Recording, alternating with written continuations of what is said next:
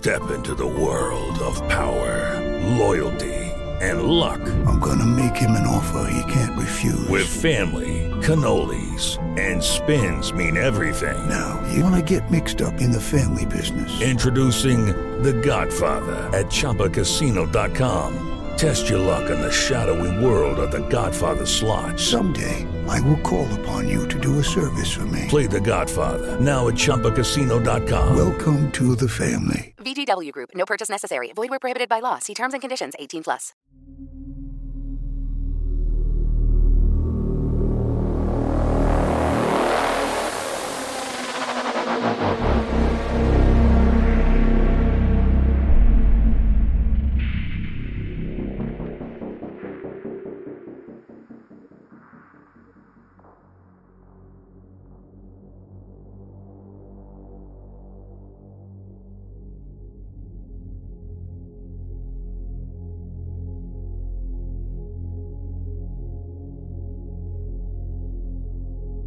I've been a private investigator for 11 years now, and in that time, I've worked some absolute doozies.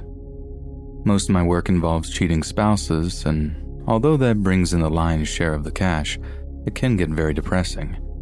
One woman hired me 3 times, and each time her husband was having an affair with the same woman after swearing that he'd stop.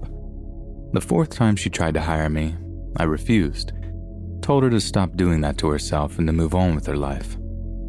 But every so often, I get a case that actually makes me feel like I'm part of the force again, for all the good and bad that comes with it.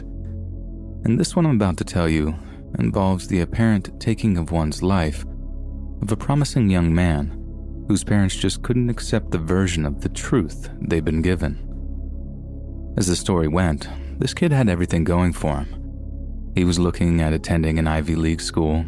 He played all-state lacrosse. He was an experienced rock climber.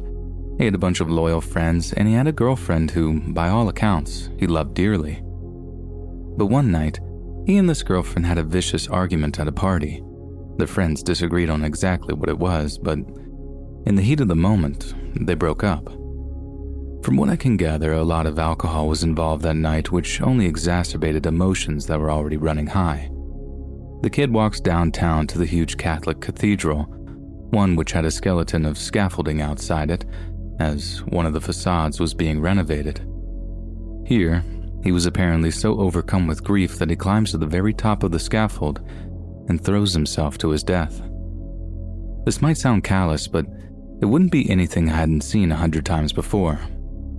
Someone taking their own life is now the biggest killer of men under 30, and you usually talk to friends and family who say things like, he was battling with depression, he tried once before, stuff that just confirms the prognosis.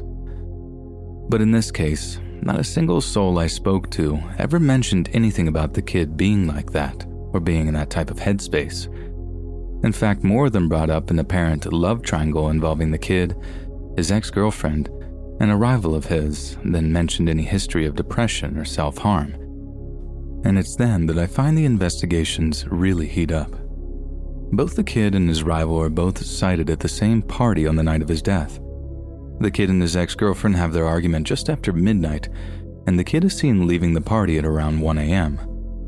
Coincidentally, several witnesses confirm that the rival is nowhere to be seen after the 1 a.m. mark. I track down this rival, tell him some story about a car thief being active in the area on the night in question, and how it's my job to rule him out as the thief. I lie to him because I want to see if he has an alibi for his whereabouts after 1 a.m., and I don't want to spook him by mentioning what my actual theory was, that the kid was murdered by this rival, possibly out of anger, possibly out of jealousy. And what do you know? This rival kid's alibi is weaker than 50-cent beer, and I'm 90% certain that he's lying to me in some capacity. But how do you say that to family? Oh, by the way, I know you're upset about the death of your child, but good news, it might have actually been a murder. Well, the answer is you don't. You keep all that stuff to yourself until you can present a full and conclusive case for it.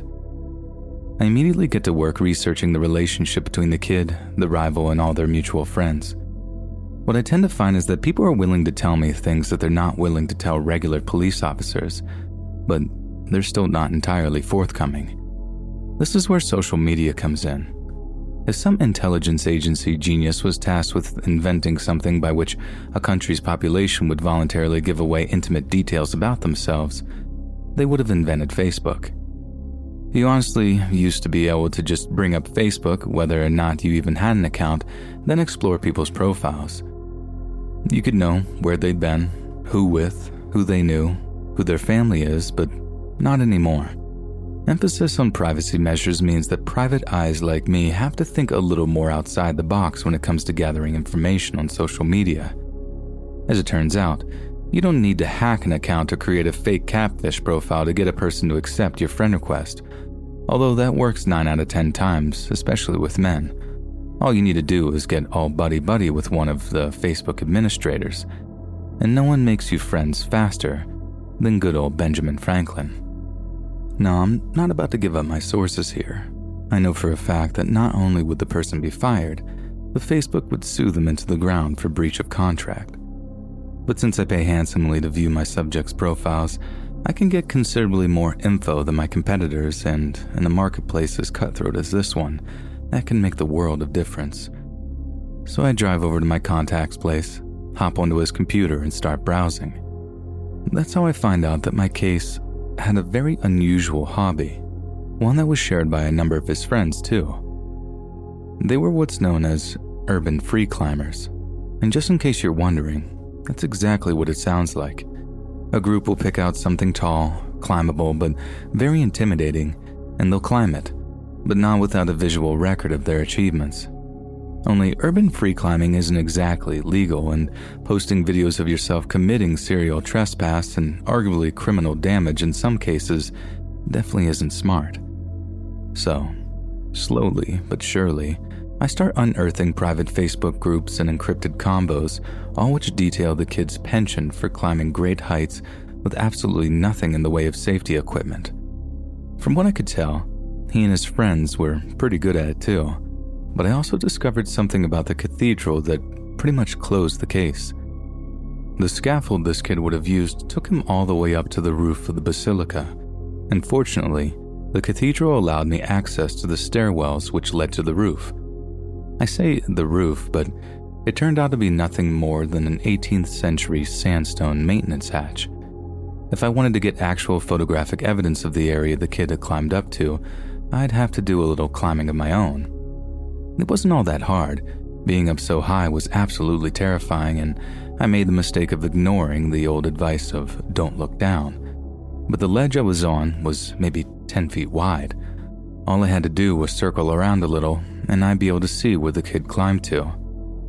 That's when I see these patches of copper cladding that would have been extremely slippery if they happened to be damp. All I had to do was cross-reference that little detail with multiple witness statements saying it had rained on the night of the party, and I had my case. Closing cases like that are always emotional affairs. It's nice to be able to give the family the good news. It just hurts when the good news is, oh, your son's death was just an accident, not him taking his own life, so he's still gone. He just died drunk, not miserable. To me, it was conclusive. He tried to climb away his romantic frustrations, not considering that some of his grips would be wet and slippery. Heartbreaking, yes, but nothing darker than a tragic accident. When I told the family of my findings, they acted like I'd announced he was alive again or something. His mother was so happy to hear it hadn't been what she thought it was. I guess that was all the closure she was ever hoping to get. And knowing I helped to give her that put a bit of a lump in my throat as I was saying goodbye. There's just one aspect of this case that doesn't sit well with me. From what I could gather, the whole idea that the urban climber kid had taken his own life as a result of the breakup, it seemed to have been started by one or two of his friends' circle just to put his ex-girlfriend down. They had absolutely no evidence of it. They simply sought to blame her for his death, to scapegoat her as the catalyst when her involvement was purely coincidental.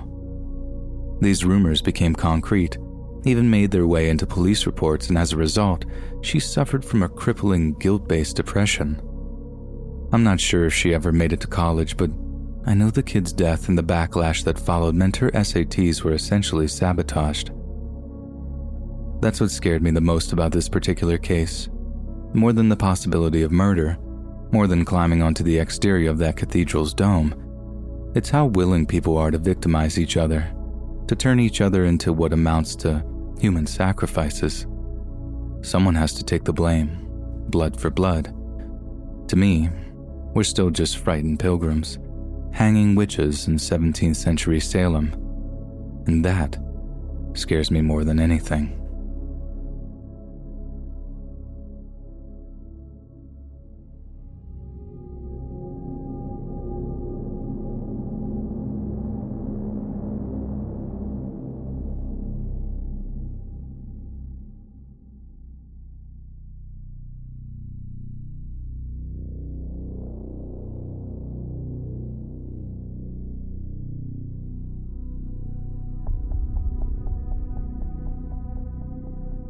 On a breezy February morning in the Florida Everglades back in 2005, a local power company worker was driving by the empty lots of an unbuilt cul-de-sac when he spotted something which took his breath away. Face down in a clump of weeds just off the side of the road was the bruised and battered body of a blonde Caucasian female in her early 20s. When this power company employee made the 911 call that alerted the authorities to the body, he told them he hadn't checked for any vital signs, as he was almost sure the girl was dead. But upon the arrival of EMTs, they made a shocking discovery. Despite being beaten to within an inch of her life, carnally violated, and then left as a snack for the gators, the girl was found to be still alive. She was rushed to the Jackson Memorial Hospital in Miami with severe head trauma and a number of broken bones, including those of her orbital socket. When she awoke, she was terrified and confused, but irrefutably lucky to be alive. Doctors then asked her if she had any memory of the events that preceded her arrival at the ER, and this is when they discovered that the girl was in fact a Ukrainian immigrant, one with an apparently patchy grasp of English. However, the girl did know one particular English word very well, and it's certainly not one you'd expect someone to say after almost losing their life.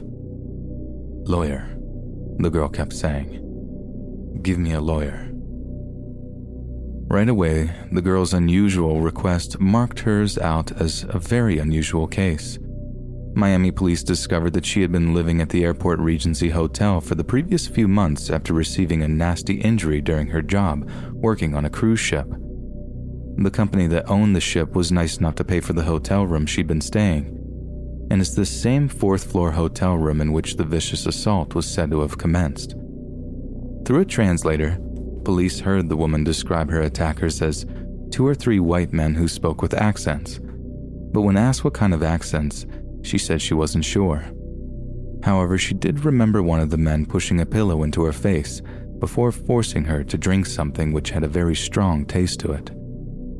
It could have been alcohol, she said, but it was clear there could have been anything mixed into the concoction that was clearly meant to incapacitate her. What came next was like something out of a nightmare, she said. She had fractured, puzzle-piece memories of being carried out of the hotel, thrown into the back seat of a car, and then made to beg for her life as her captors took turns inflicting some of the obscenest acts imaginable upon her. When they were done, they simply dragged her out of the car and tossed her into the same patch of weeds she was found in, just a few miles down the road from her hotel. It was a horrific story, but it gave the cops absolutely nothing to go on in terms of suspects or evidence. The only hope had been in the DNA recovered from under the girl's fingernails, scraps of skin she raked off whilst trying to defend herself. Samples were sent off to a lab, but no matches came back. Yet soon after, it became clear why the girl had been so quick to request a lawyer. This lawyer was so quick to file a negligence lawsuit against the Regency Hotel Group that the whole thing almost seemed oddly pre-planned. There was no denying that the girl's wounds were real. There was no doubt she'd suffered a harrowing and sadistic attack. But could it be part of some larger, sinisterly sophisticated scam? She was a clear and obvious victim, but was she also some kind of puppet? Miami-Dade detectives did the best they could with the scant evidence available, and predictably, they came up with very little.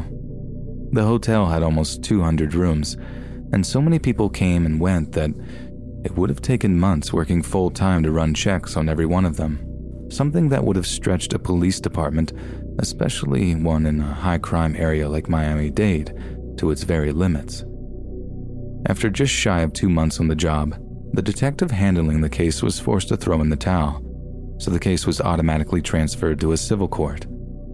If the woman's case was successful, the hotel chain would be forced to pay out tens of millions of dollars, a move they were naturally adverse to.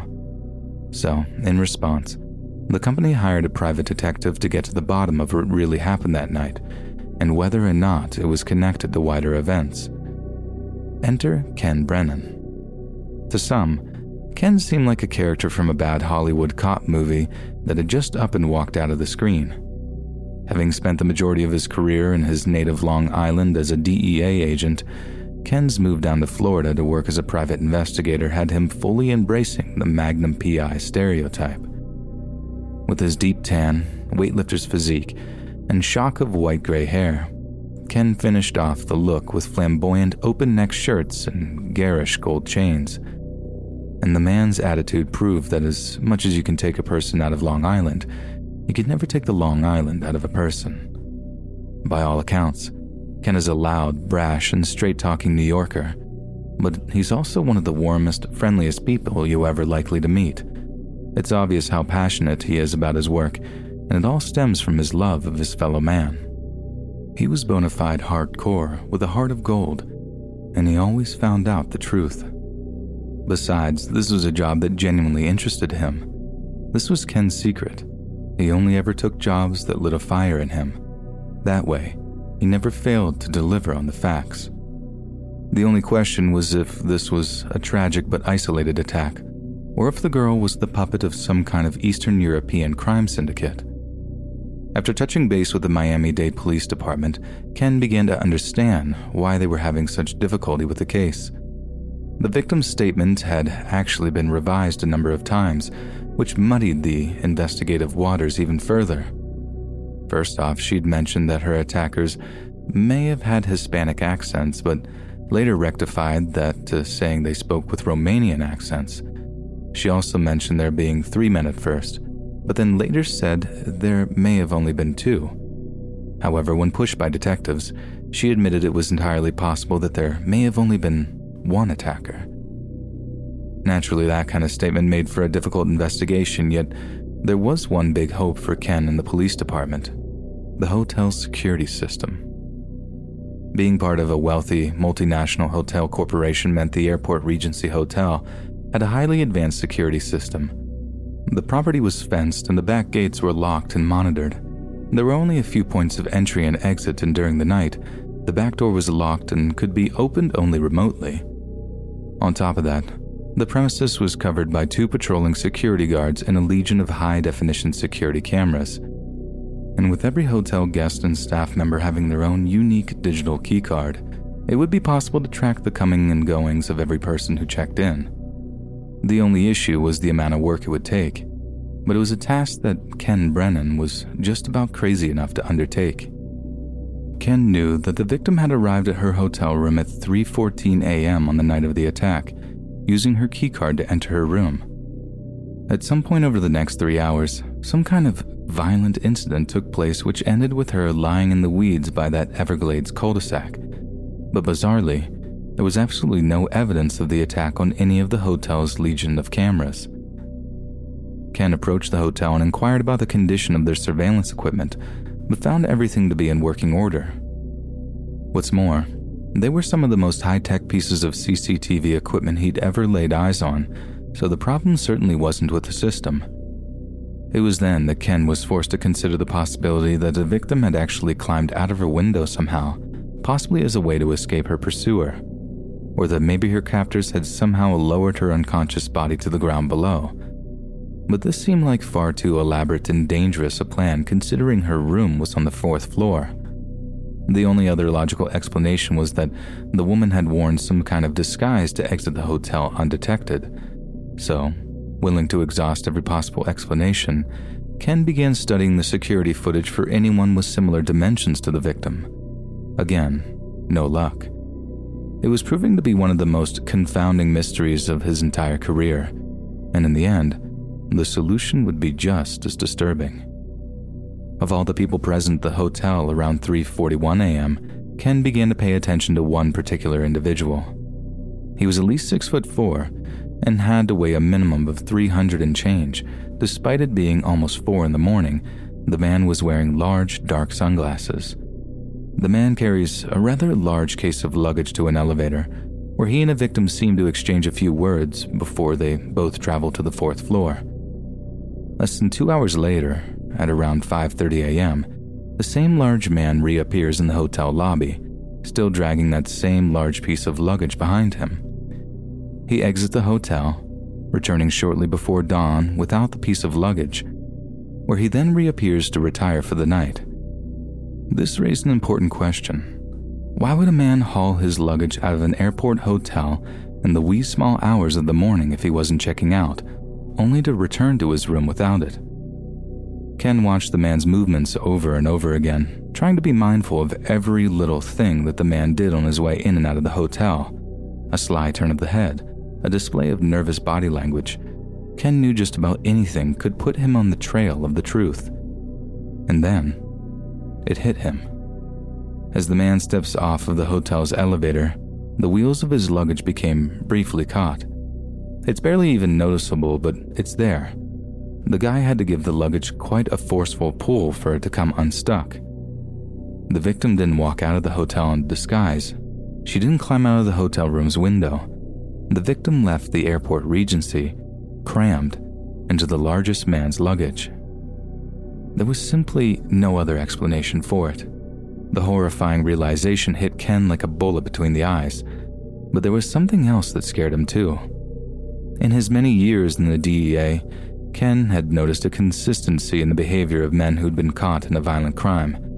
They're hysterical, shaking, panicking. They stick out like a sore thumb on CCTV cameras. Here was this guy, cool as a cucumber, like he'd done the exact same thing 100 times before, and he was good at it too. It was most definitely not the first time this perp had done something like this. In fact, he might just be the key to solving hundreds of horrific cold cases all over the state of Florida. Ken tracked the large man to a nearby restaurant following the attack, and it's here that a CCTV camera is close enough to catch a word on the back of his t-shirt. Verado, it said. Ken hammered the word into Google, discovering that Verado was the name of a new outboard engine manufactured by Mercury Marine, the boat engine manufacturer. There had been a big boat show in Miami during early February, the same time of the attack. These shirts had only been given to employees of the boat show's food court, which was run by a company called Centerplate. Brennan called the head of human resources for Centerplate, who told him that the company had indeed booked rooms for its employees at the Regency, but that it had hired more than 200 different temporary employees for the boat show, some of which had come from as far away as Louisiana. Ken asked if any of the employees had been particularly large, and if they'd worn large dark sunglasses. The HR manager told him yes, there had been someone fitting that description, and that the company had initially hired the man to work at Zephyr Field, home of the minor league baseball team, the New Orleans Zephyrs. It was then that Ken got his biggest breakthrough yet. The HR manager dug up the employee's file, telling Ken that the large man's name was Mike Jones. With the name, Ken could find out exactly when and where the attacker was staying. Michael Lee Jones had checked in on Valentine's Day just 7 days prior to the attack, and he had checked out on the 22nd of February, one day after he was seen rolling his suitcase to the car. It became clear that Michael had the perfect MO for a serial carnal attacker. His food service job had kept him moving from city to city, all expenses paid, and his method of attack and concealment was horrifyingly effective. Michael no longer worked for Centerplate, but that didn't deter Ken from his hunt. He called every single one of Centerplate's competitors, assuming that Michael had remained in the catering industry. Time after time, he came up short. He'd wait on hold for 20 minutes at a time, only for some HR manager to tell him that no one by the name of Michael Lee Jones worked for their company. Eventually, Ken found himself talking to the COO of a company named Ovations. When asked if there was a 300-pound African-American by the name of Michael Lee Jones working for the company, there was no hesitation in the COO's response: get a subpoena. Every other person had been more than willing to help and had taken the time to do so. But here was this guy telling him to go kick rocks without so much as skipping a beat. It was then that Ken knew he had the right company, and his response to the COO: go get a subpoena? Okay, I will. Within the hour, Ovations company fax machine roared into life and belched out the relevant paperwork headed with the seal of the Miami-Dade Police Department. The response came back just as fast. Michael Lee Jones was living in Fredericks, Maryland. It was time to swoop in for the kill. Upon being confronted by the police, Mike Jones was more than cooperative. He firmly protested the accusation and welcomed the opportunity to provide a DNA sample which could conclusively prove his innocence. He admitted to sleeping with a German woman whilst down in Miami, but assured both police and Ken Brennan that the encounter had been entirely consensual. Obviously, everyone involved was sure of the man's innocence. After all, who in their right mind provides a DNA sample voluntarily when they know they're guilty? Yet all would become clear in due course. All they had to do was wait for the sample to be tested. A few months later, Ken Brennan got a call from the Miami-Dade Police Department. The DNA had come back a match, not just in the case of the Ukrainian woman, but on 3 other cases of similar assault. 2 of these victims had been in New Orleans. One of them had gone looking for a cab back to her hotel after a night of drinking, when a very large man with glasses pulled his car over to the curb and offered her a ride. He drove her to an empty lot on the outskirts of the city and began the life-changing, traumatizing attack. The victim later said that she bit his palm so hard that she had bits of his skin in her teeth afterwards. When he was finished, he drove off, leaving her on the lot. According to Ken, this is this guy's thing. He got a job that sends him all over the country. He's slick, nonchalant. He's too cool, too calm. He's probably done this 100 times, if not more.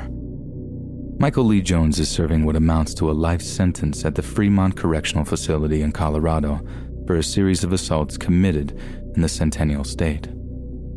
Given that he is presently approaching his 50th birthday and his first parole hearing isn't until 2032, it's strongly believed that Michael will die in prison, which for some is exactly the kind of place a man like him deserves to spend his final hours, having relinquished their chances at freedom just to satisfy the depraved, predatory urges.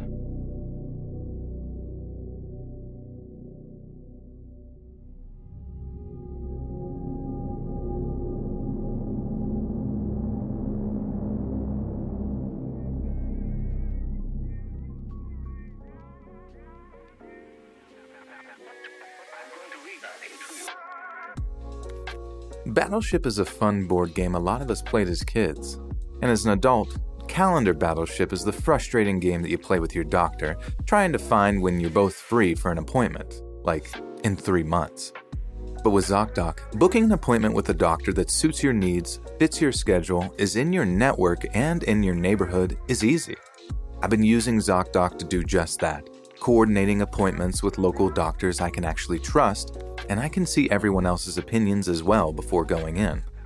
ZocDoc is a free app that shows you doctors who are patient-reviewed, take your insurance, and are available when you need them. On ZocDoc, you can find every specialist under the sun, whether you're trying to straighten those teeth, fix an achy back, get that mole checked out, or anything else. ZocDoc has got you covered. ZocDoc's mobile app is as easy as ordering a ride to a restaurant or getting delivery to your house. Search, find, and book doctors with a few taps. Every month, millions of people use ZocDoc, and I'm one of them. It's my go-to whenever I need to find and book a quality doctor. Go to ZocDoc.com/read and download the ZocDoc app for free. Then start your search for a top-rated doctor today. Many are available within 24 hours. That's ZocDoc.com/READ. ZocDoc.com/read.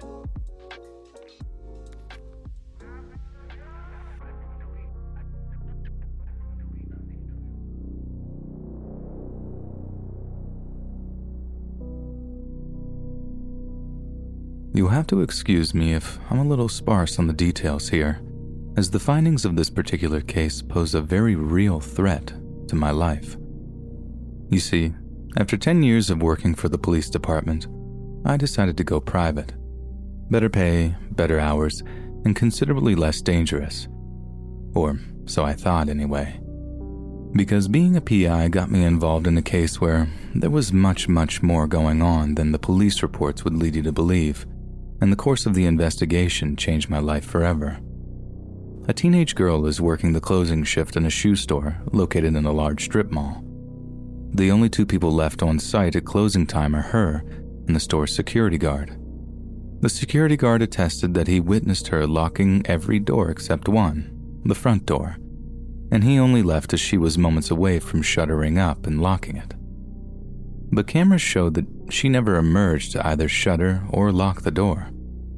The security guard grabs a bite to eat from a fast food joint located in the same strip mall, but on his way out of the lot in his car, he notices the lights are still on in the shoe store. He parks up, walks back to check on her, then finds the girl lying in a pool of blood in the store stockroom. He calls 911, EMTs and the cops show up, then not long after, the girl's parents show up too. They were so worried about her being late home from work that they drove over to see if everything was okay. Needless to say, it wasn't. I can't even imagine how painful that must have been, the moment they turned the corner only to see blue and red flashing lights. It's every parent's worst nightmare, and it couldn't have happened to nicer people. And I should know because I was in touch with those poor folks almost every day for the better part of a year. The girl was just about to go off to college too. Everyone was so excited. So, for some evil monster to rob them of that joy is just unforgivable. Despite not being anywhere near the store at the time of the girl's death, the security guard was questioned numerous times by local police, but there was absolutely no real evidence connecting him to the crime. That didn't stop the cops from trying to build a case against the guy though, and they tried all kinds of verbal and procedural traps to try to get this guy to slip up and incriminate himself. Which brings me to my first interesting observation. Because the strip mall served several rural communities for a very large tri-county area, and some idiot had the idea to build it right where all three intersect. What's more, it's so large that it literally straddles the boundaries of all three counties, which should have made the girl's murder something of a jurisdictional nightmare. From experience, homicide detectives would throttle their own mothers and voluntarily take on a tough case like that. But here steps up one county sheriff who starts waxing lyrical on how, by golly, I will not let such a senseless murder go unpunished. This will be the very definition of swift justice. The public applauded such selfless, courageous, and righteous policing, and the other departments were only too happy to let their neighboring counterparts take a bite of that convoluted sandwich. It was assumed that this sheriff had a guy he liked for the murder. Otherwise, why would you take it? Only, he didn't get it solved. In fact, it got thrown onto the cold case pile less than a year afterwards, and it didn't make sense to me why the department would be happy to take the hit like that.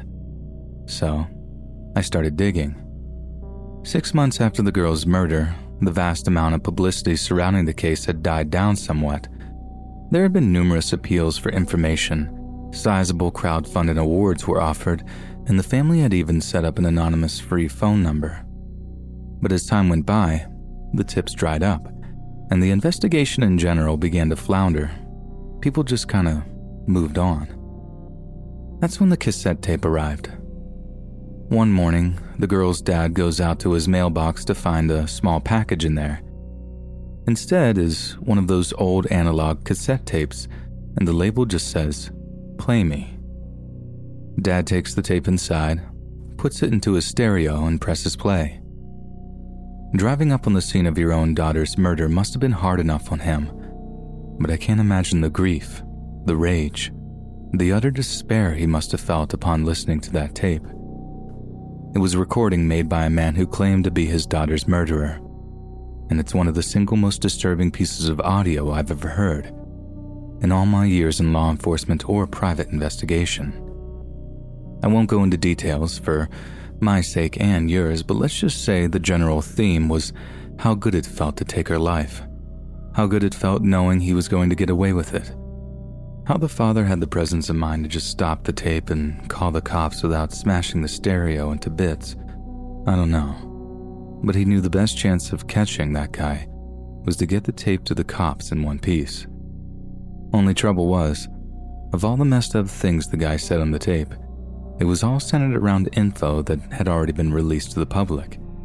That, and the tape had apparently been mailed from the complete opposite side of the state, which conflicted with the cops' idea that the murderer was local, as they must have been casing the place to catch the shoe store employee alone. As a result, the sheriff called the tape out as a hoax, nothing more than a disgustingly cruel prank by some kid with too much time on their hands. He actually went on local TV to call the guy out personally, telling him that if he really was the killer, he'd give them some shred of info that wasn't already out there in the public sphere. Sure enough, no more tapes were mailed, so to them it was conclusive. The tape was a hoax and was to be discounted as evidence. Another half a year went by, and by that time, the investigation had completely ground to a halt.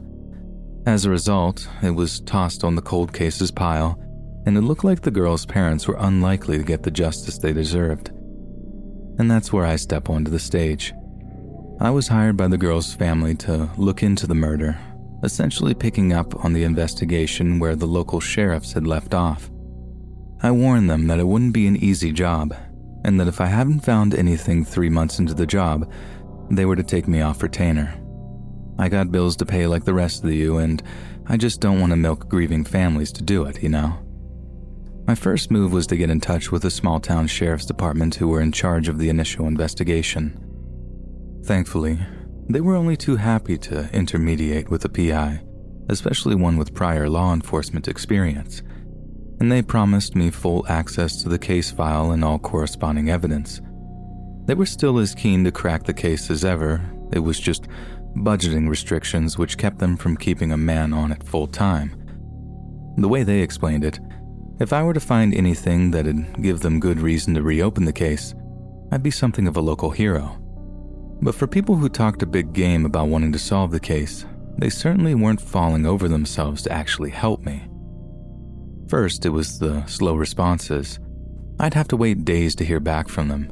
Everything moved at a snail's pace. Then there was getting access to the evidence archives.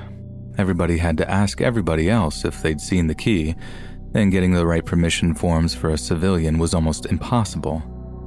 There was only so much, "I'm just snowed under right now," or "Sorry, I thought someone saw to that for you," I could take before I started to get a little suspicious, you know?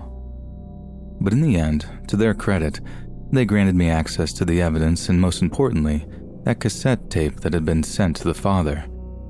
I was repeatedly warned that it was nothing more than a red herring, that all I was going to do was give myself the heebie-jeebies by listening to it. And while the latter was certainly true, the tape itself had proved to be anything but irrelevant. Let me just preface by saying that the recording itself was just as disturbing, if not more so, than I first imagined it would be. Whoever had made the recording had gone to some length to disguise their voice, so it was impossible to tell exactly how old they might be. But something about the vocabulary of the person was highly reminiscent of my college-age nephew. From what I could gather, the cops had focused almost exclusively on the security guard and a handful of people who just so happened to have been in the parking lot at the time the store closed. Almost none of the girl's friends or peers had been questioned in relation to her death, and considering that the majority of murder victims are killed by someone they know, that just didn't add up for me. On top of that, what the cops said about the caller not providing much detail, that proved not to strictly be the case. They were extremely detailed regarding what they'd done to the body, as well as the position it was left in. Both details matched up to the police reports, and as far as I know, no police department in America releases the explicitly gory details of any individual murder. Leaks happen, sure, but still, it's what I call a bug bite detail. The more I scratched at it, the more inflamed it got, until there was just no ignoring it anymore. The tape had much more significance than people had been led to believe, and the cops had lied about it. The only question was, why? After that little revelation, I focused a great deal of my time into investigating the cassette tape and its origins. The cops knew where it had been sent from, and that was a large college town in the next state over. I totally get why they might consider it was probably a hoax, based on the fact that only around 10% of the high school graduates end up going to that particular college.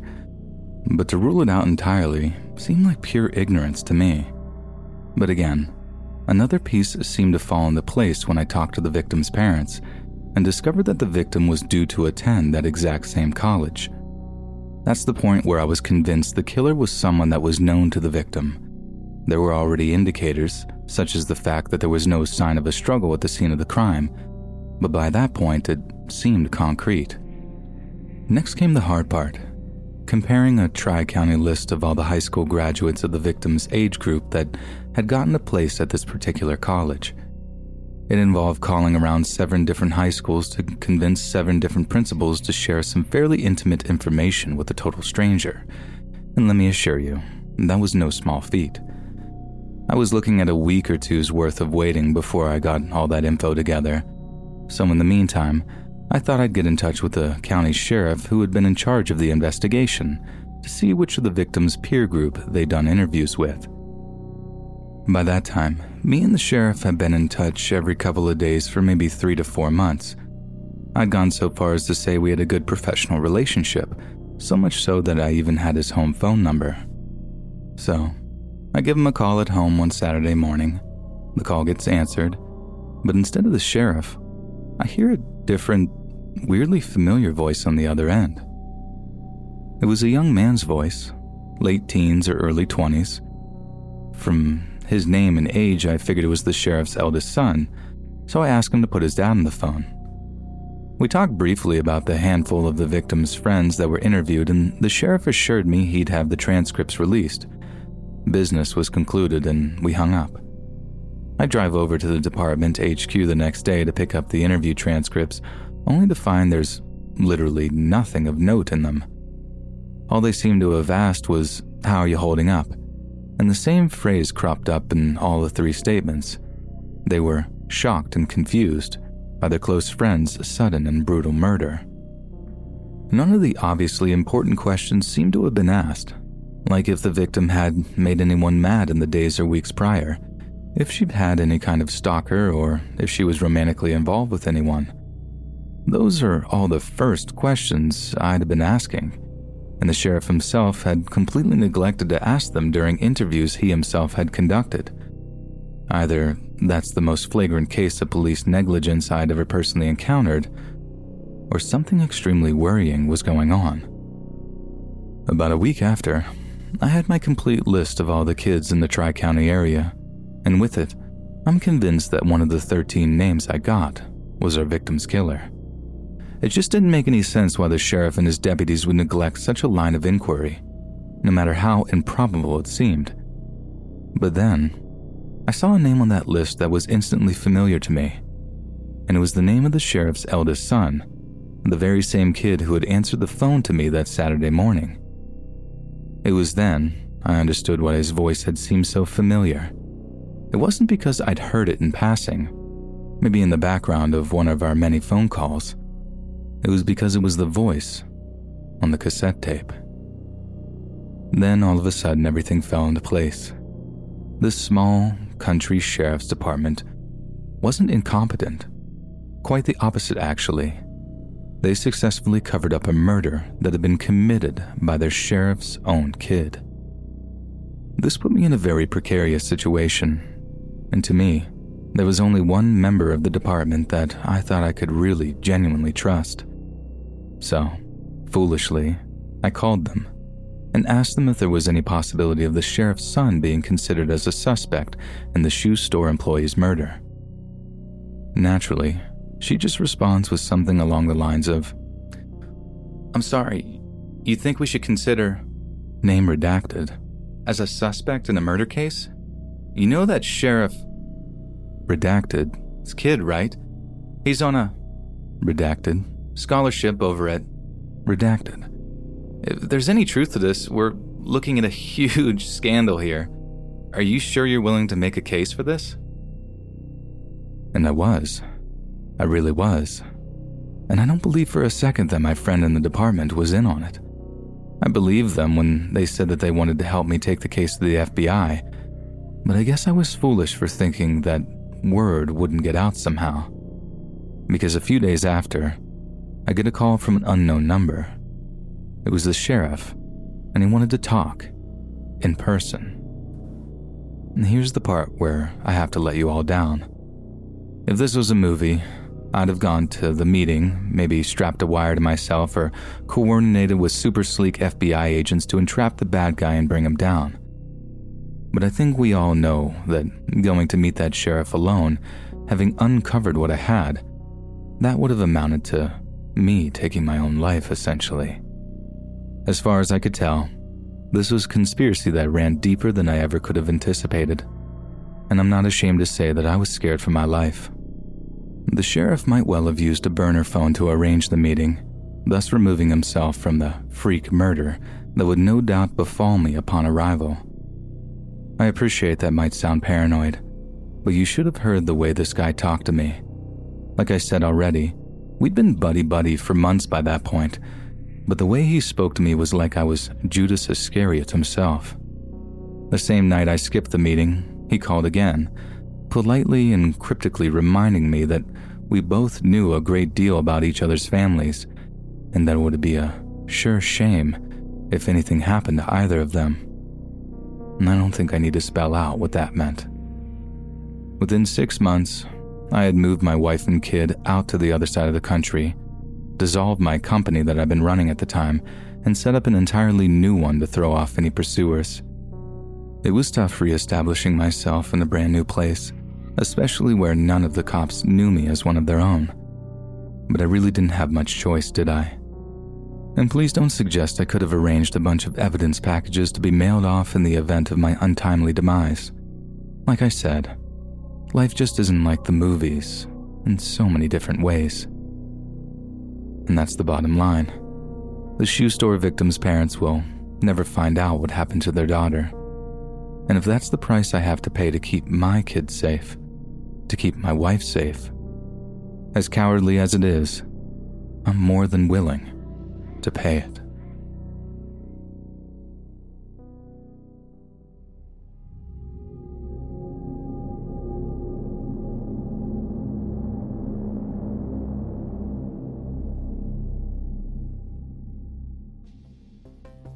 Have you ever wondered what it's like to experience true horror in its most visceral form?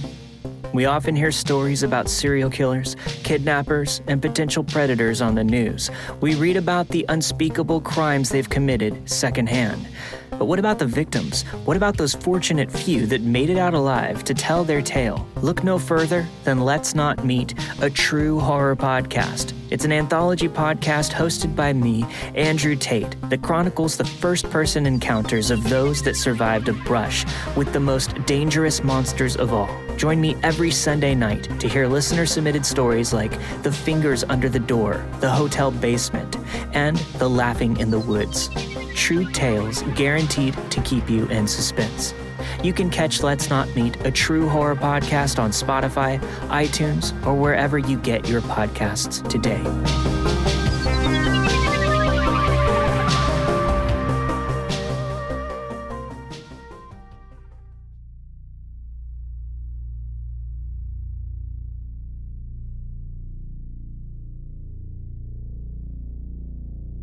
The scariest case I ever took on was when a woman in her 40s gives me a ring. Tells me she reckons her husband is having it away with a bit on the side. Those kind of jobs are my bread and butter. So off I pop following this bloke around trying to catch him out with his bit of crumpet while the wife's at home bathing the kids or something. About a week goes by and no matter how much I follow this bloke around, he never seems to do anything too dodgy or go anywhere remotely naughty. I'm actually getting a bit frustrated when one afternoon, after he finished work, he starts driving out in the middle of bloody nowhere. I think I've got him, don't I? His one bit of unusual behavior, traveling out of town. It's gotta be it. Only he doesn't go to some bloody travel lodge or anything. He goes right out to the beach, and to this little boathouse hidden amongst some sand dunes. I'm thinking, what kind of bloke meets his bit of skirt in a place like this? But either way, I grab my camera and start sneaking down towards the shack to get a picture or two of the action. I'm right up on the door, edging it open, getting ready to snap a shot of this fellow's pale, hairy bottom going up and down like the clappers, when I feel something cold and metallic pushing into the back of my head. "You the police?" If I'd have said yeah, there's no doubt in my mind now that my brains would be splattered all over the inside of that boathouse, because what felt like a piece of pipe was actually a single-barrel 12-gauge, proper old farmer's blunderbuss it was. "No, I'm not. I'm a private eye. Your missus thinks you're shagging about." There was silence for a moment. Then he pokes me in the back of the head with the barrel, so hard it hurt, and says, "Get in that shack." I go in and see there's all these black plastic packages in the hull of a small rowing boat. Drugs, had to be. Only reason he'd be willing to kill a copper. That big boy money, so to speak. This fella held me at gunpoint, made me strip, went through all of my stuff making sure I was who I said I was. He was only satisfied when he saw my business card. He asked me again why I'm following him, and I tell him honestly, "Mrs. reckons you're shagging about." Good God, my voice was quaking like you wouldn't believe, thinking you're gonna get slaughtered like that. It really puts things into perspective. For the first time, he takes the gun off me, laughing to himself, then says, "Here's what's gonna happen. You're gonna take $5,000 off me, go back to my missus, and tell her I'm not having an affair. Tell her I take long walks on the beach.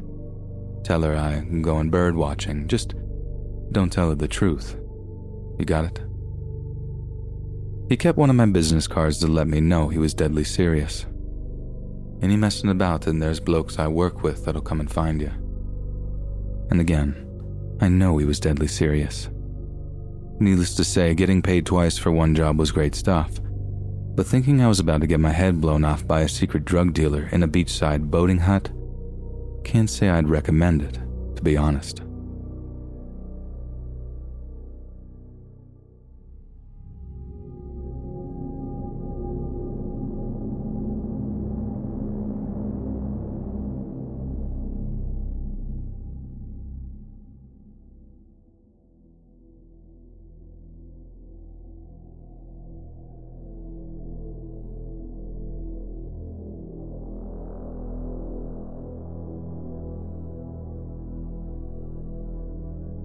When I was about 9 years old, female, my family used to live in a remote area on the outskirts of town. Considering the location of the suburb, that area was surrounded by warehouses and such. At the time, my family did not have a phone in the house, and neither did our neighbors. There were no cell phones back then, or they were a luxury and not everyone could afford one. This took place in the end of the 90s. So if I needed to call my mom while she was at work, I had to either go to my dad's work or a company next to his, which was closer, to make a phone call. My dad's work was a relatively short walk from our house, probably about 30 minutes or less. My dad was working at a huge unloading dock for metallurgical and natural resources shipments. In order to get to my dad's work, I had to walk past another adjacent company just like the one where my dad was working. I will call that Docks 2. My dad's work, as well as Docks 2, had a sort of watchtower. It is just a cabin mounted at the top of a tall platform, and you need to go up a decent amount of stairs to get to the top. There was always a guard inside overseeing the whole yard from the top, during the day and night, to make sure no one is in danger and there's no break-ins. The phones were located only on-site watchtowers at the time. Docks 2 were much closer to our house, about a 10 minutes walk. Now one day, as I've done many times before, I went to the Docks 2 to make a call. I climbed the stairs, knocked on the door, and was welcomed in by a guard I used to see quite often and knew well. However, that day he wasn't alone. There was a new guy, 28 at the time, and he was there. Apparently he was a new employee hired to work shifts. He was this very tanned white guy, always wearing military-style outfits. I was just an average-looking child, exactly my age. My hair was very blonde, which made my cheeks always appear rosy red and give me even more childish appearance. When the new guy saw me that day, he wouldn't take his eyes off me. As soon as I was about to finish my call with my mom, it's just one room so everyone can hear my conversation with her, the new guy went outside to smoke. When I came out, he smiled at me and asked me what my name is and whether I came there often to make calls. I don't remember what I said, but I felt very shy because he was just staring deeply into my eyes. I'll just call him the creep. Fast forward, and I came to that tower again to make a call. And there he was again, but that time he was alone. I spoke to my mom, and as I was about to leave, he asked if I wanted any tea, to which I refused. He then proceeded to ask how my school was going and things like that. He offered to help me with my homework, however I told him I've got it all sorted. Harmless, but strange to say the least. On a side note, I just wanted to say that what gave me shivers when I was near him is that whenever he looked at me, he looked drunk, which was very unsettling. Mind you, he wasn't actually drunk, but his eyes would get so hazy and his face would flush red. Sometime later, I saw him again. That time I was walking to my dad's work with my friend, and he was doing some digging in the docks too. When he saw me through the metal fence that was separating us, he just leaned against his shovel and just stared at me. He didn't say hi or anything like that. After those encounters, for quite some time, I took alternative routes to see my dad or play with puppies at my dad's work or make calls to my mom, because he really creeped me out. However, one day I had to call my mom urgently. My dad's work phone didn't work, so I had to go to the Docks 2 tower, hoping I won't see him. The creep was there. And oh boy, he was so happy I came. He was complaining how I don't come anymore to see him. And as I was making the call, he grabbed another chair and sat right next to me very close. It took a while for the call because my mom was busy with something and someone went to get her whilst I was on the line. It felt like hours waiting, and the creep was just sitting next to me, looking at me and still smiling. When the mom finally got to the phone, he got up and went to make some tea and brought some biscuits. When I was done talking, he insisted I have some tea with him. I didn't, and he just kept on trying to strike a conversation. But this time, the tone of the conversation was different. He asked me how old exactly I was, and I told him 12 or 13. I have no idea why I lied that I was older than I was, since I was 9. He told me his age, and although I knew he was much older, I felt really weirded out that he wanted to talk to me so badly or had any interest in being my friend. My alarms did go off every time I was around him, but I guess I didn't really feel overly in danger. He then proceeded to tell me that I was beautiful and asked me whether I had a boyfriend. He asked me if I have already dated boys and what type of boys I liked. I was so uncomfortable and so eager to leave at that point, but he would just keep dragging me into those weird conversations. I could tell he was drinking that day. When I began moving towards the door, he followed me. Eventually, we were both outside, however. In order to get down from the tower, you need to walk this narrow path towards the stairs. He stood blocking it so I couldn't leave. He got very close to me and I freaked out. The only escape tactic I could come up with as a child was to pretend that I'm seeing someone from the top of the tower. So I began waving my hand at the road down the bottom and towards houses in the distance, pretending I see someone I know and saying, "Oh look, that's my uncle, he's waving at me." The creep looked in that direction, but either didn't care or could tell that I was lying. I kept on telling him that my uncle who waved back is a big angry man and that if I won't come down this instant and go home, we both are going to be in trouble. He didn't budge. He got even closer and eventually pressed me against the railing. He kept on asking me weird questions whilst I was terrified to move because I didn't want to move my body against his, if that makes any sense, so I just froze. He asked me if I would come on a date with him and that he's looking for a girlfriend.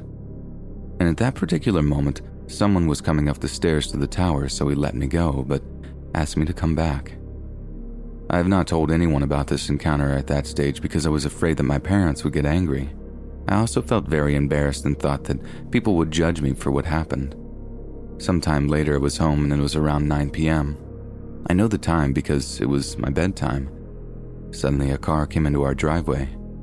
I came to see who it was through the front room window, and I could see it was the creep, but this time with other guys, blasting music in his car and shouting my name. I have no idea how he knew where I lived. He must have followed me one day. My dad was outraged.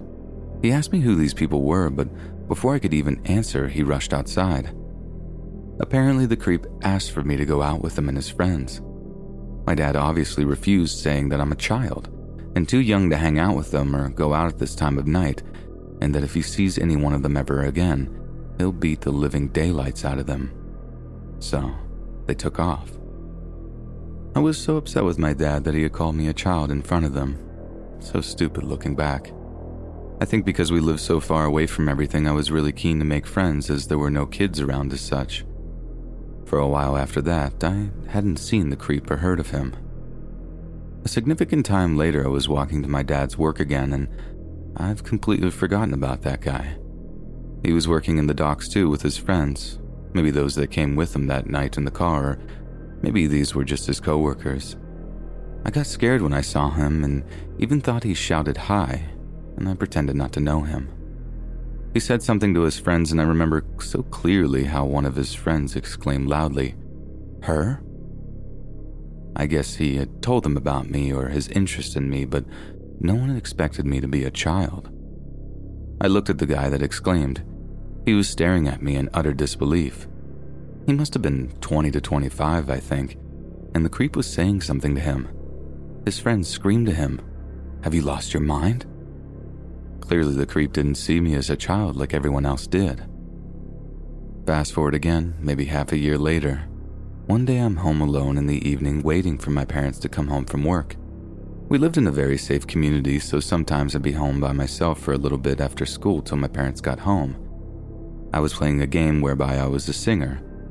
I had this sort of makeshift stage created in the living room, and I was performing in front of the chairs, pretending the chairs were filled with a live audience. It was pitch black outside. At some point during my performance, I see someone staring at me through the living room window. That person must have been crouching down, as only the top of their face could be seen from the bottom. As soon as that person realized I saw them, they ran away. I was so embarrassed that someone saw me performing, and scared and shocked at the same time, that I was literally glued to the floor. I don't know whether that was him. Our dog didn't react at all, maybe because music was playing very loud. I was scared to go outside the house to check, but peered through the window. However, no one was there. That person had to climb over a wooden fence to get to our living room window. I told my parents about it. I've also asked my friend whether it was him who had came around, but he said it wasn't him. I don't know if my friend felt shy to admit he was watching me or whether it actually was that creep. But to finish up the story, one day I went to the docks too with my dad, as my dad needed something from there for work. I saw the old guard that I knew well and asked about that creep and was told that he doesn't work there anymore. I honestly don't know what happened to him, and I never told my parents to the extent of what happened.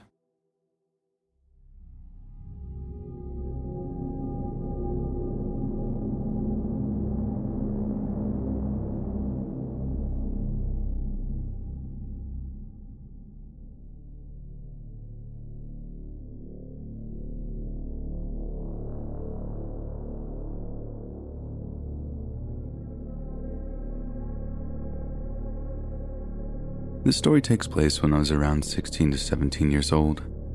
I lived with just my dad in a little apartment in a questionable area. It was the type of area you'd not want to be out and about when the sun goes down. Up until a certain time, like 10 to 11 p.m., there would be a cop or two in the area patrolling and making sure there's no gang activity going on. I had a job at a restaurant in the city, which was about a 30-minute car ride and an hour-and-a-half train ride. The train was a couple of blocks away from my place since my dad was always too lazy or hungover to drive me, and that was my main form of transportation. I went to work at around 3 p.m. and would usually get home at around 12 or 1 a.m. This was my schedule 4 days a week aside from having school. I would see a lot of familiar faces on the train because of this, but we never really made conversation with each other. Until one night, when I got out of work late because some idiots wanted to sit in the restaurant past closing. You know those people. And thanks to them, I missed my train. The next one wasn't scheduled to arrive for another hour, so having nowhere to go and no money left for Lyft or Uber, I sat there waiting. No one was around me, so when this older man showed up, kind of staggering a bit, I assumed he was another drunken hobo in the city trying to catch a train to sleep in. Something about his face gave me deja vu, but I shrugged it off, thinking maybe I've just seen him on the train here and there. He made his way over to me, much to my discomfort, and started up a conversation. He wasn't slurring, but the way he was looking down at me gave me goosebumps. He asked me why I was out there so late, all by myself. I had to reply as to not anger him. I mean, we were alone and he was close enough to me to pull out a knife or something. I had no idea.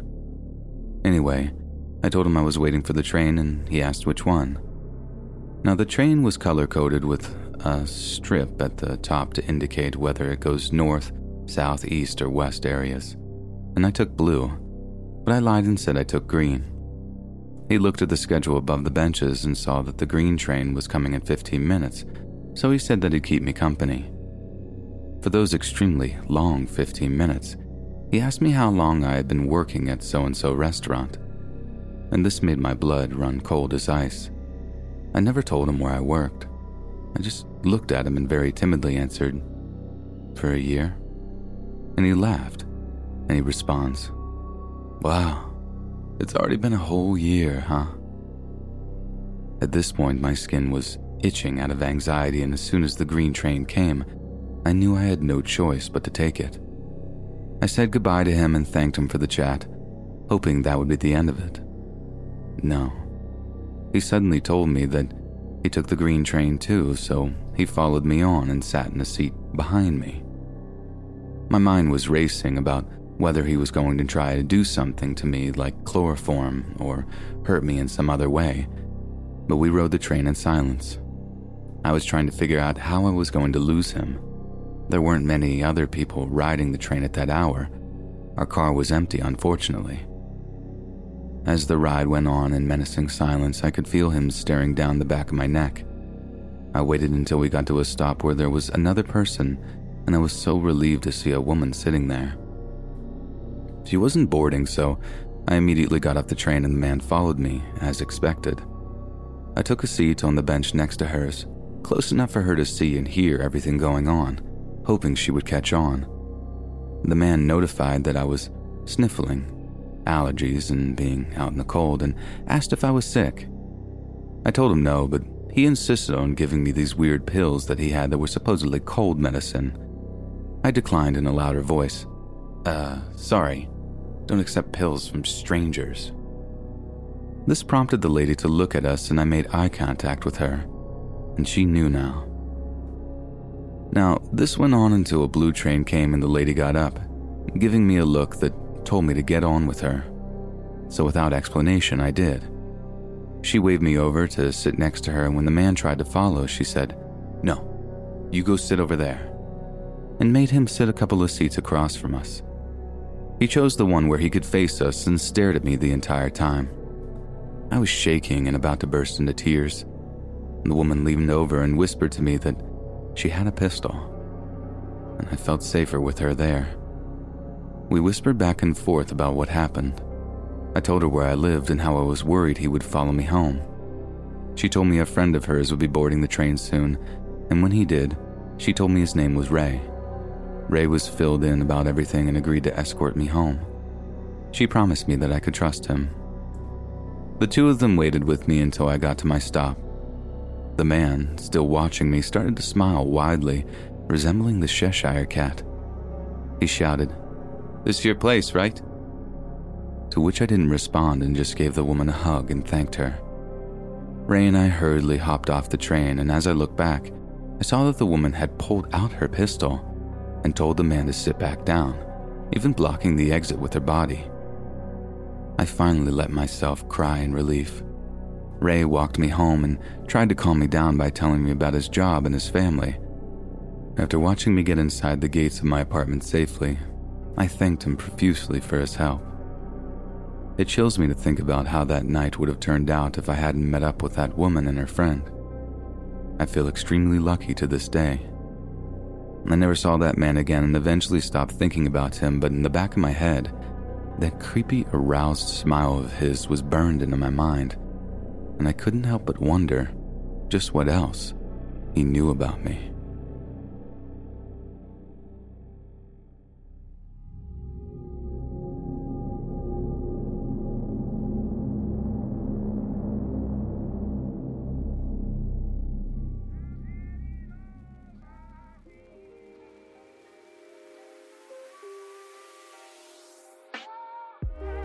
I remember times in which I focused so heavily upon wounded relationships with others, ruminating over the negative interactions that we had.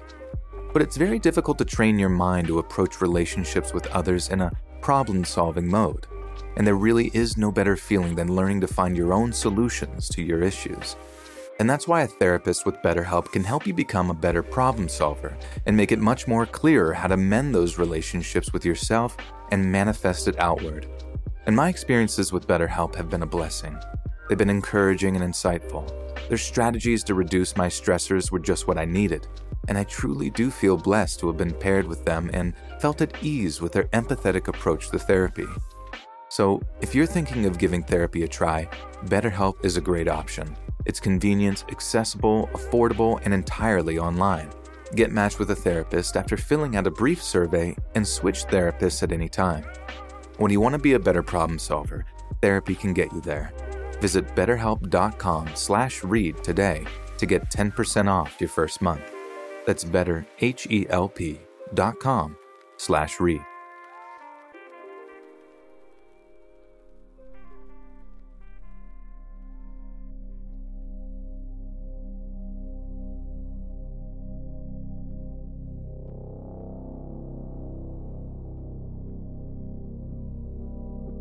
It all started with a normal day at work. I worked at a small grocery store at the time, and my duties consisted of gathering shopping carts in the parking lot and bagging groceries. Normal minimum wage stuff. It was rainy that morning, and of course I was assigned to carts all day. About 2 hours into my shift, I saw a man rushing to get his groceries into the car. It was pouring. I ran over to him and started helping him with his bag. "Oh, it's pouring," I said. "Mind if I help you get out of the rain?" "Yes, thank you so much." As he was closing his trunk, he looked at me with a very surprised look on his face. He lowered his eyebrows, looked me up and down, and smirked. "Are you a new hire?"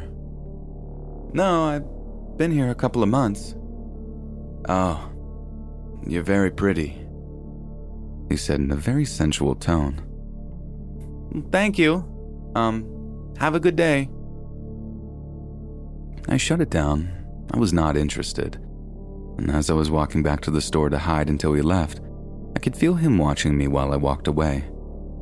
Nevertheless, I continued to work, not really thinking about it. After my lunch, I was at the register bagging groceries, and I noticed that same man from earlier walk in. I pretended I didn't see him and just kept bagging. He came up to the register and got a single chocolate bar.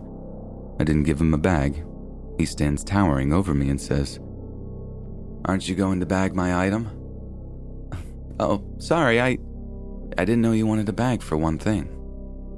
I put his chocolate bar in a bag and told him to have a good day. "When are you off work, sweetheart?" Man, I'm not comfortable giving that information out." He returned with, "That's okay. You've been here what, 5 hours?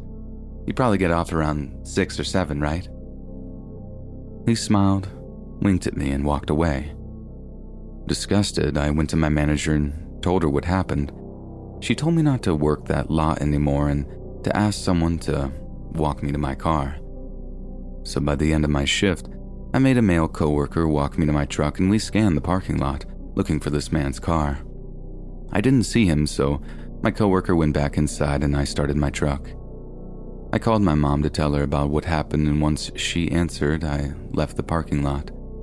Literally the second I turned onto the road, I saw his car pull onto the road behind me. I told my mom I thought he was going to follow me, and she just told me to drive around a bit to try and lose him.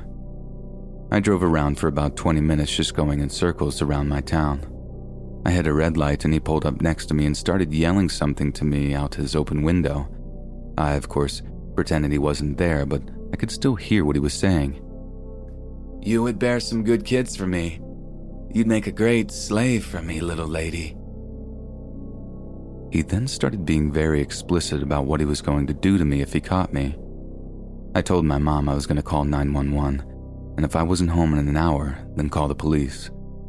While I was trying to dial 911, the man speeds ahead of my truck and starts brake checking me. Frantic, I wait for the closest intersection and turn up the block. My phone fell under my seat while I was turning, so I decided to go to the nearest open establishment and run in and hide and have someone else call 911. The closest open business I could find was a convenience store at a gas station. I pull in, park, and run for my life into the store. I tell the clerk what's happening and she takes me to the break room and locks me in there. While processing that I might have survived this ordeal, I hear the doors of the storefront start violently rattling, and before I knew it, the clerk was locking herself in the break room too. She was on the phone with the police and they were on their way. We were silent, cowering in a dark room, and I found myself feeling guilty for wrapping another woman into our worst fear. My thoughts were racing through what I had said to him. Did I lead him on? No, I just told him to have a good day. Has he been following me for longer than tonight? How did he know what car I drive? Are the police going to get here in time? Are we going to die? Finally, the small room is illuminated with red and blue lights from the crack under the door. We hear a voice over the intercom tell us it's safe to come out. Shaking, the clerk takes out her keys and opens the door. We walk out and give our statements. After the police leave, I turn to my unexpected savior and profusely thank her. We cry, hug, and she walks me to my car. The next night I went back and brought her some food and an Amazon gift card. I've been in a near-fatal car accident, 10 feet away from a mountain lion in the wild, and I am a survivor of assault. I can tell you, reader, with total honesty, I thought that was the end of my line.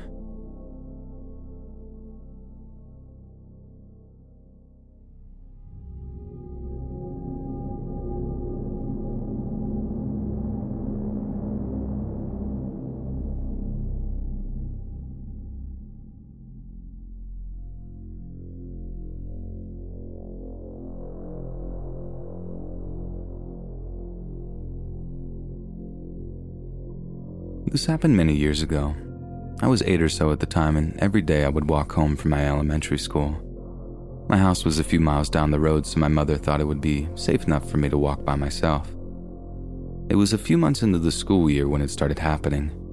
A beat-up looking Toyota would slow down enough for a couple of white guys that looked like they were in their mid to late 20s to follow me and yell insults.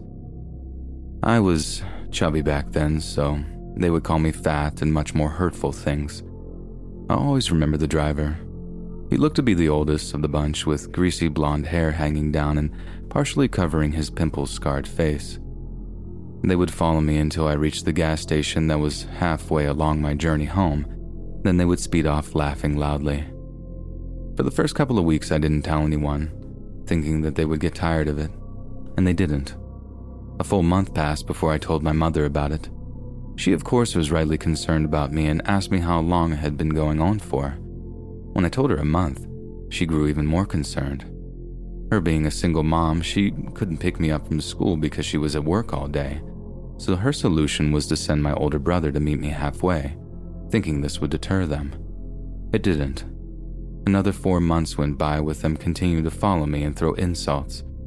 And suddenly, it stopped. A whole month went by without them driving by, and we thought everything was safe again. But we were wrong. Out of the blue, I saw the old beat-up Toyota heading down the road towards me. Only the driver was in the car this time. He slowed down the car, flung open the passenger door, and proceeded to yell for me to get into the car. I was so scared I couldn't even speak. I just shook my head no and tried to walk faster. He continued to follow me, demanding that I get into his car. I'll never forget the look on his face as he yelled at me. It was so full of rage. We finally got to the gas station that I made a break for it. I ran inside the gas station and up to the gas station attendant. I told him what was happening and he let me hide behind the counter. The driver pulled into the gas station, hopped out of the car and came in. He demanded that the gas station attendant tell him where I was, claiming I was his daughter, and I jumped out of his car. The gas station attendant glanced down at me and I shook my head wildly, mouthing that I didn't know this man. The gas station attendant said he didn't know what he was talking about and that he had to leave the store immediately.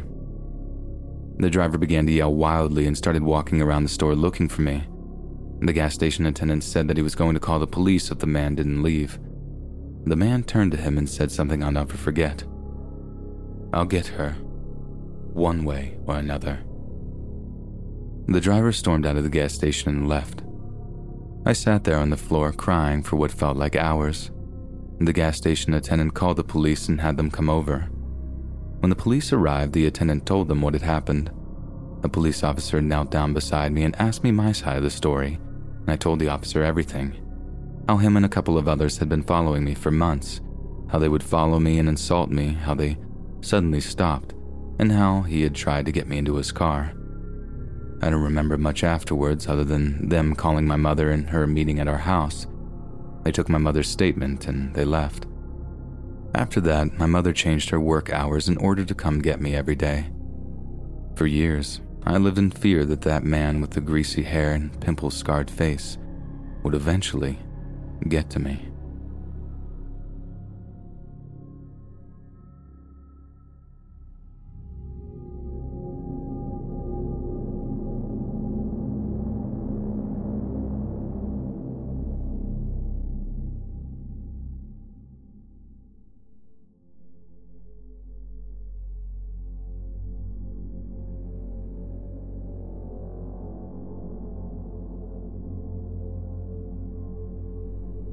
My dad and I live together in our own multi-family home in Germany.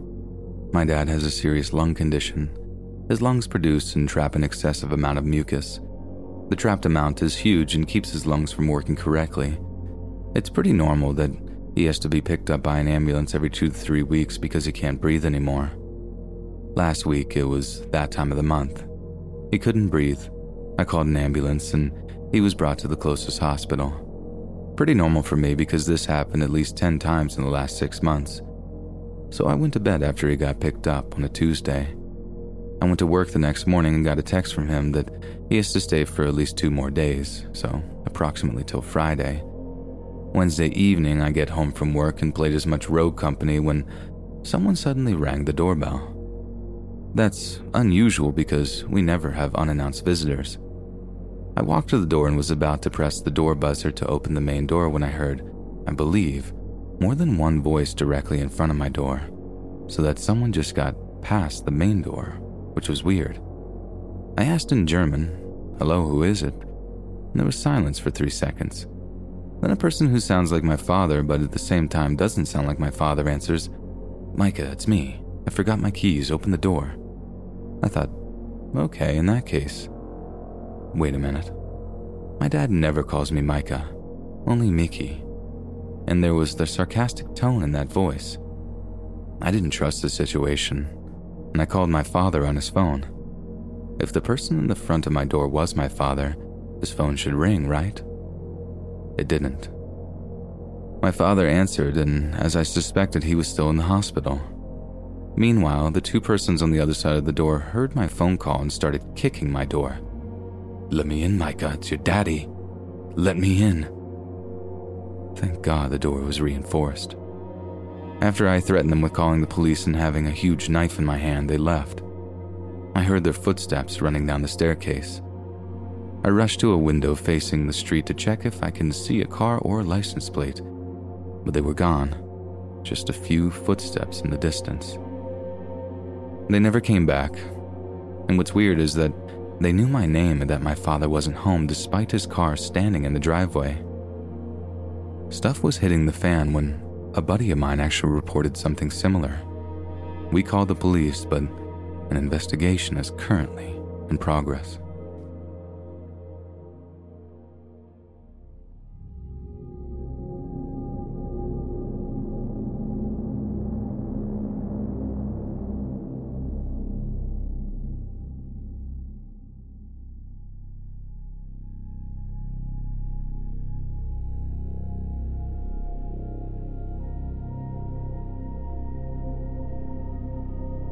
My brother and I worked across the street from a mini storage place, and roughly 2 years ago, we noticed they had an auction sign out front.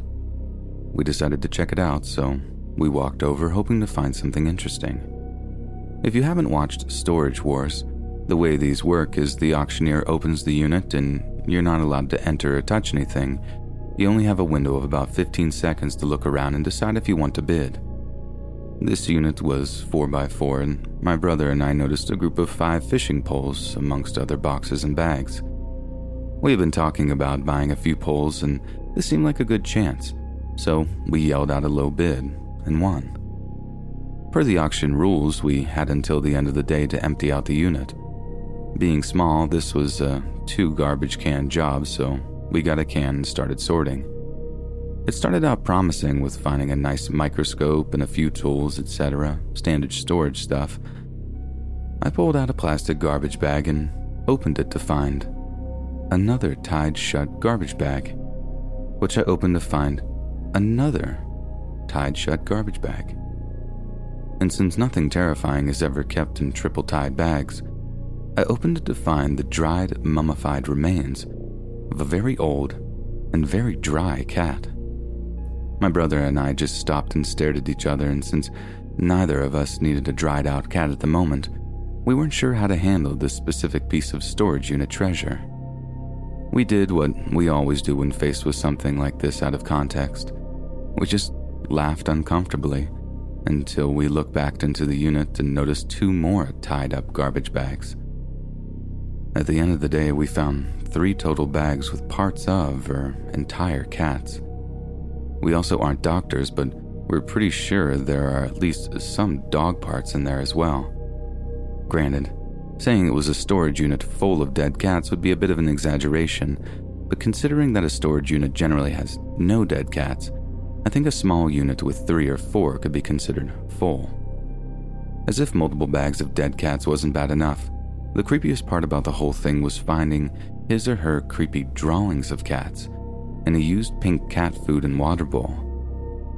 I spoke with the manager of the storage facility and explained my findings and asked who owned that unit. Obviously, they couldn't give me the name, but when I asked if they were perhaps a vet, the owner laughed and said, "Definitely not." He also said that helps explain why the person's other abandoned unit that had gone up for auction prior had been full of empty plastic cat carriers.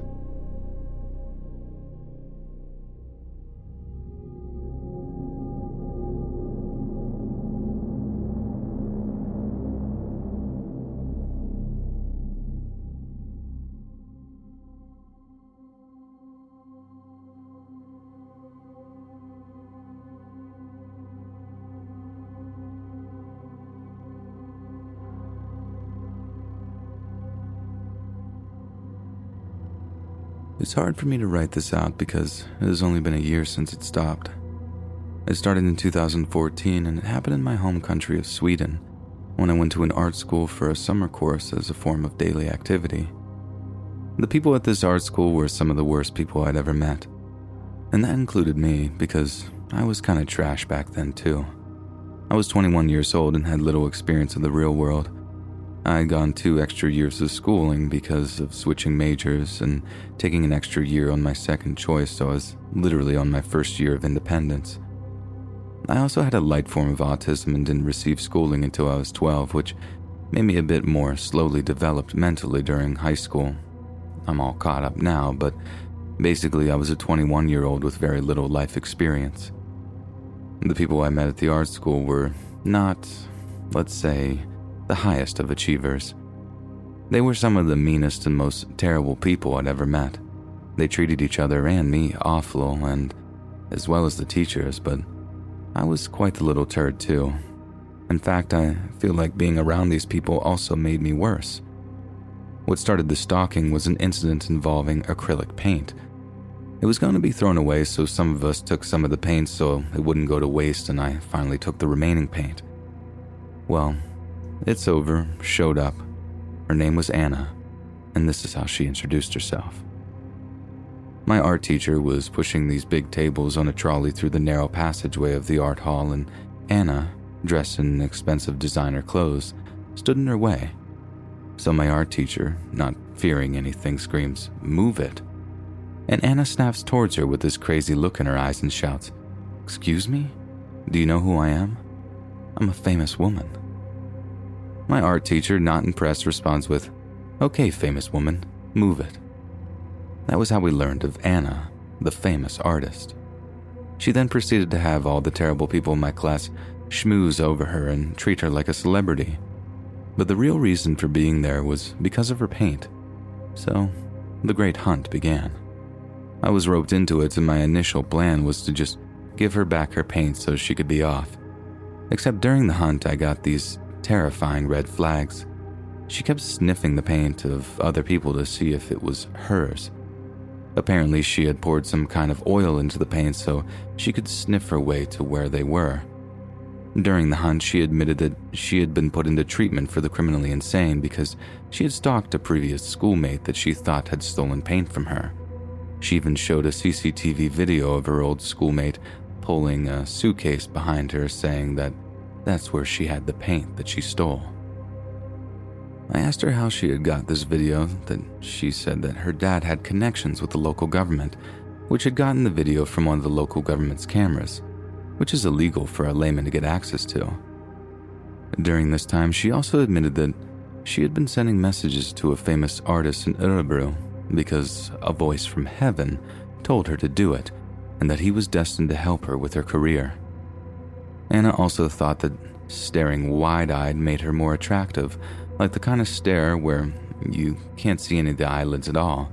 So while she was saying all this, she had this crazy-eyed look on her face. I was terrified of her and couldn't figure out a way of handing back the paint, so she ended up threatening to have the principal fired if she couldn't search every room for the paint. And when she did find all of her paint, she put it in one of the school's rooms and said that she would pick it up when she wanted to. She said that she would come every year during the art exhibit to check if her paint was still there, and that she would sue the school if she found it missing.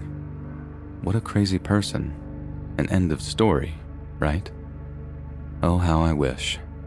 About 2 years later, I enrolled in a 1-year basic art program at the school. I had completely forgotten about this crazy person. At one point, we were cleaning out the art rooms and her paint was brought up again, and would again be thrown away. Me, not remembering that crazy, famous artist, took a nice crimson bottle for myself while others took some of the not ruined color, as open acrylics go bad after a while. Then, as we all tried to continue with our lives, the crazy lady one day returned and started sniffing all the color. I didn't recognize her at all and had forgotten how dangerously deranged she was. I'd even forgotten that I had gotten the crimson color from her paint, so when she started interrogating me for why the paint smelled like hers, I didn't know what to say. She also smelled her paint at some other girl's table and was harassing her as well. Thinking that this was all more fuss than it was worth, I threw away the crimson paint. It had started to cut from age anyways. And that is when everything just went absolutely nuts and crazy-eyed Anna became my stalker. When she found out that I had thrown away the paint, she became convinced that I had re-enrolled at the art school specifically to steal her paint. She started convincing a bunch of gullible and, to be honest, low-achieving people that this was true, and I started being harassed. It started with a physical attack. I was painting alone in the evening, minding my own business, when this huge brute ran into me, tackled me to the floor, and hit and kicked me. While this was happening, crazy-eyed Anna was fake crying in the corner, but I could see on the floor how she went from fake crying into gleefully smiling as I was being kicked and hit. Another girl she had recruited picked up and smashed my phone, breaking it.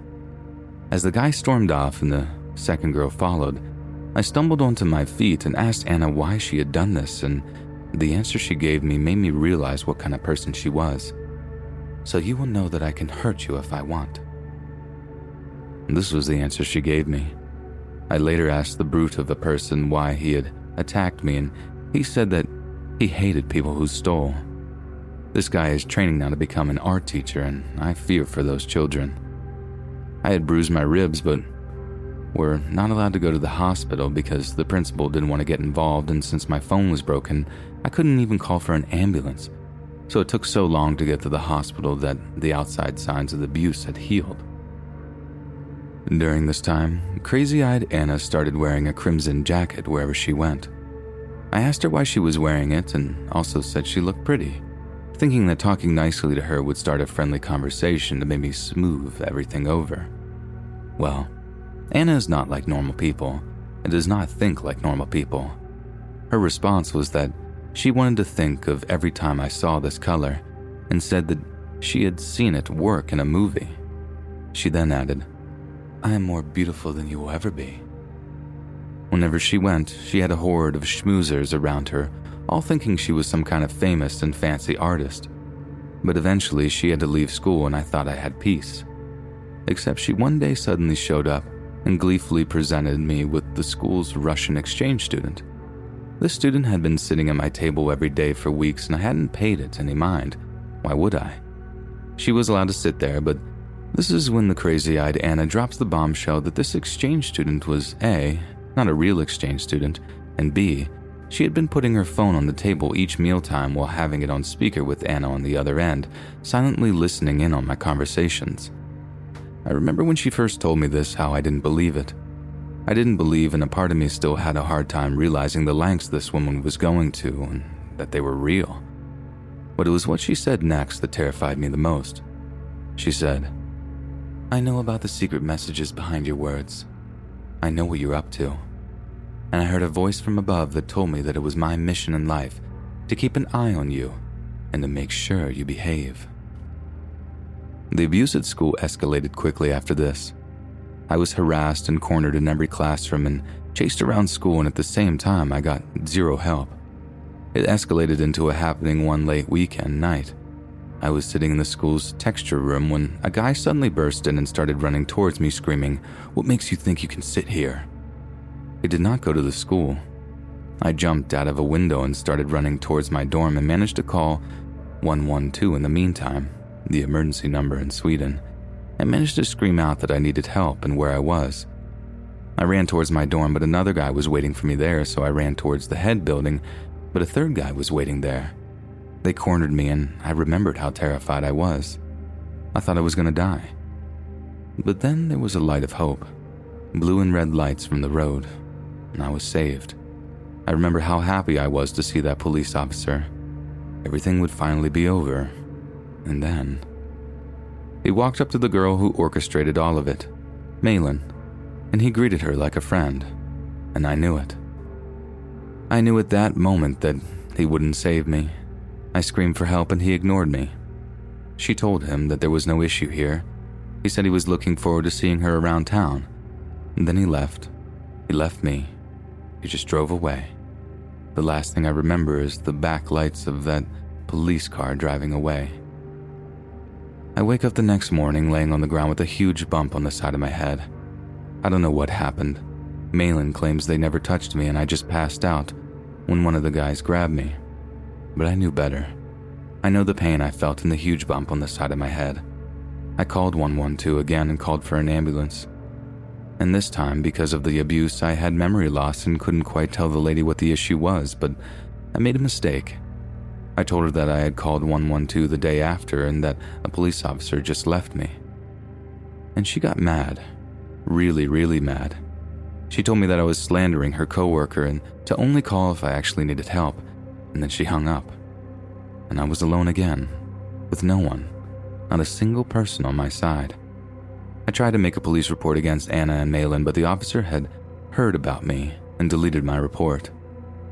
It was during this time that I had enough and thought about ending my own life, so I was forcefully put in a mental health ward. And the stalking didn't stop. Crazy-eyed Anna had a friend of hers be committed so she could come into the ward as a visitor in order to harass me.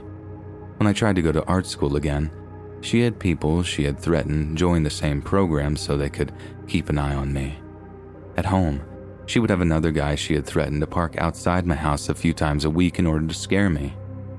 During this, she would also have things stolen from me, things like shoes, gloves, and the like, and according to the people doing the stealing, this is because she had watched a movie where someone steals items and then puts them back to make someone go insane from the harassment. Crazy-eyed Anna would call me a few times a year lying about being a data collector to get private information out of me, something that took a few years to even catch on to. Because she lived in a big city far away at the time, she constantly forced others to do the stalking for her. Most of them had at one point given drugs to and then would get them to do what she wanted by threatening to report them to the police if they wouldn't. Others she just bribed with money or charmed. I have gone for hour-long bus rides where someone admits to being there for her sake. Most people are afraid of her because she won't leave them alone, and she will do to them what she does for me if they don't say yes to her. One girl was roped into standing all dressed in red outside my supermarket. Another girl was also roped into sitting with her car outside my house for a few hours, a few days a week, all because of fear of this woman. I learned from a cousin of hers that she affords all of this because she won an art prize for 500,000 kroner at one point. That's why she thinks she's famous. I also learned that most of her biological family has cut contact with her because she has been doing this since she was a teenager, and yet even with that information, no one would listen. When I tell people what she had done to me, people call me the crazy one. I have no history of delusions or of making up tall tales, yet it was so much easier for people to just think I'm crazy. I have even been forcefully medicated at some points with psychosis medication that baffled doctors lamented over not working. Not even my family believes me, something that has forever barred how much trust I can put into the relationship between us. I asked her once why she was doing all of this, and she said, "To punish you." I asked her for how long I would need to be punished, and she answered, "For as long as I want." At one point, I even considered killing her. I'm the kind of person who catches flies alive in a cup and let them out the window. I have never harmed another human being. I have never been violent. Yet at one point, I felt so desperate for freedom that I would take prison rather than being haunted by crazy-eyed Anna anymore. I was more afraid of her than imprisonment. And then, it stopped. It just stopped. Still a year later, I don't know why it stopped. Nothing in her history tells me that she would stop willingly, so I'm convinced that either she had run out of people to threaten into doing her bidding or something has happened to her. It's possible that one of those people finally reported her and actually got taken seriously. I'm not sure. Even so, I can't feel relief. Not yet. I'm still afraid it'll start again, and I have given up all hope of being taken seriously by the police.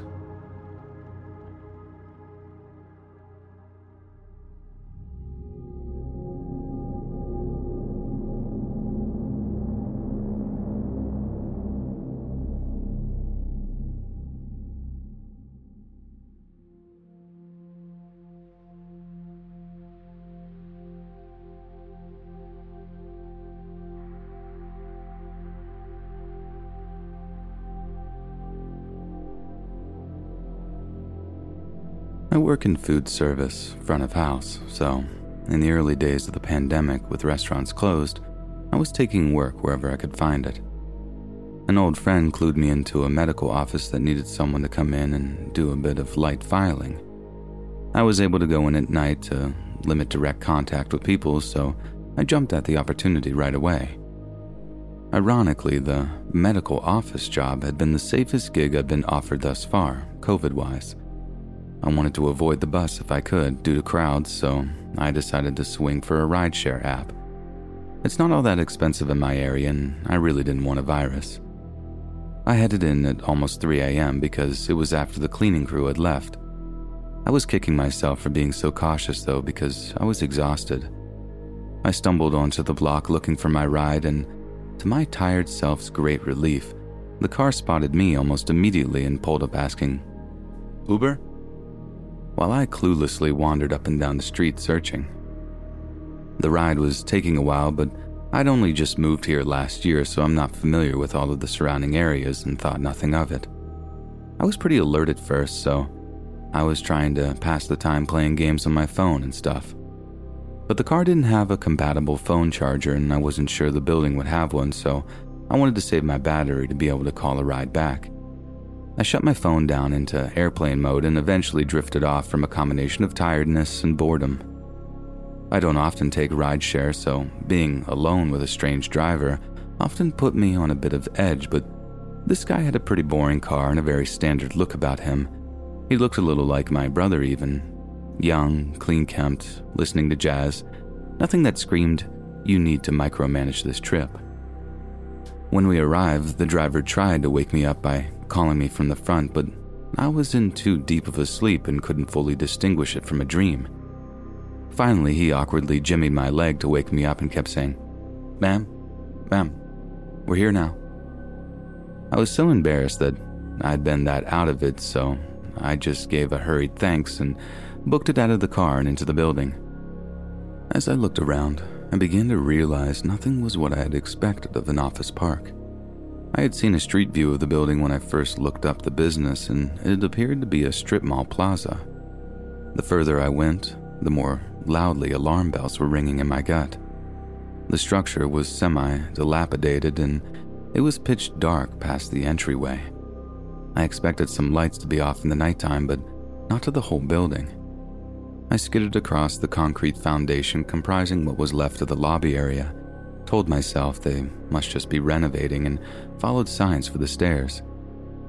After what felt like ages but what was likely just a few minutes, all I had passed was construction equipment, a couple locked doors, and some smashed windows.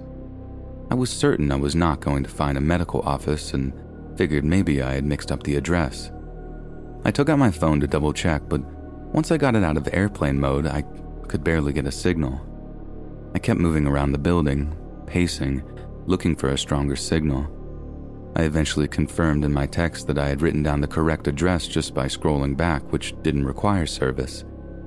Since I had only been inside for a few minutes at most, I figured I should try and get in touch with the driver, because if I entered the correct address, then it was only fair he should continue my ride to the correct place and save me the added fees of calling a second trip, considering this was all his mix-up.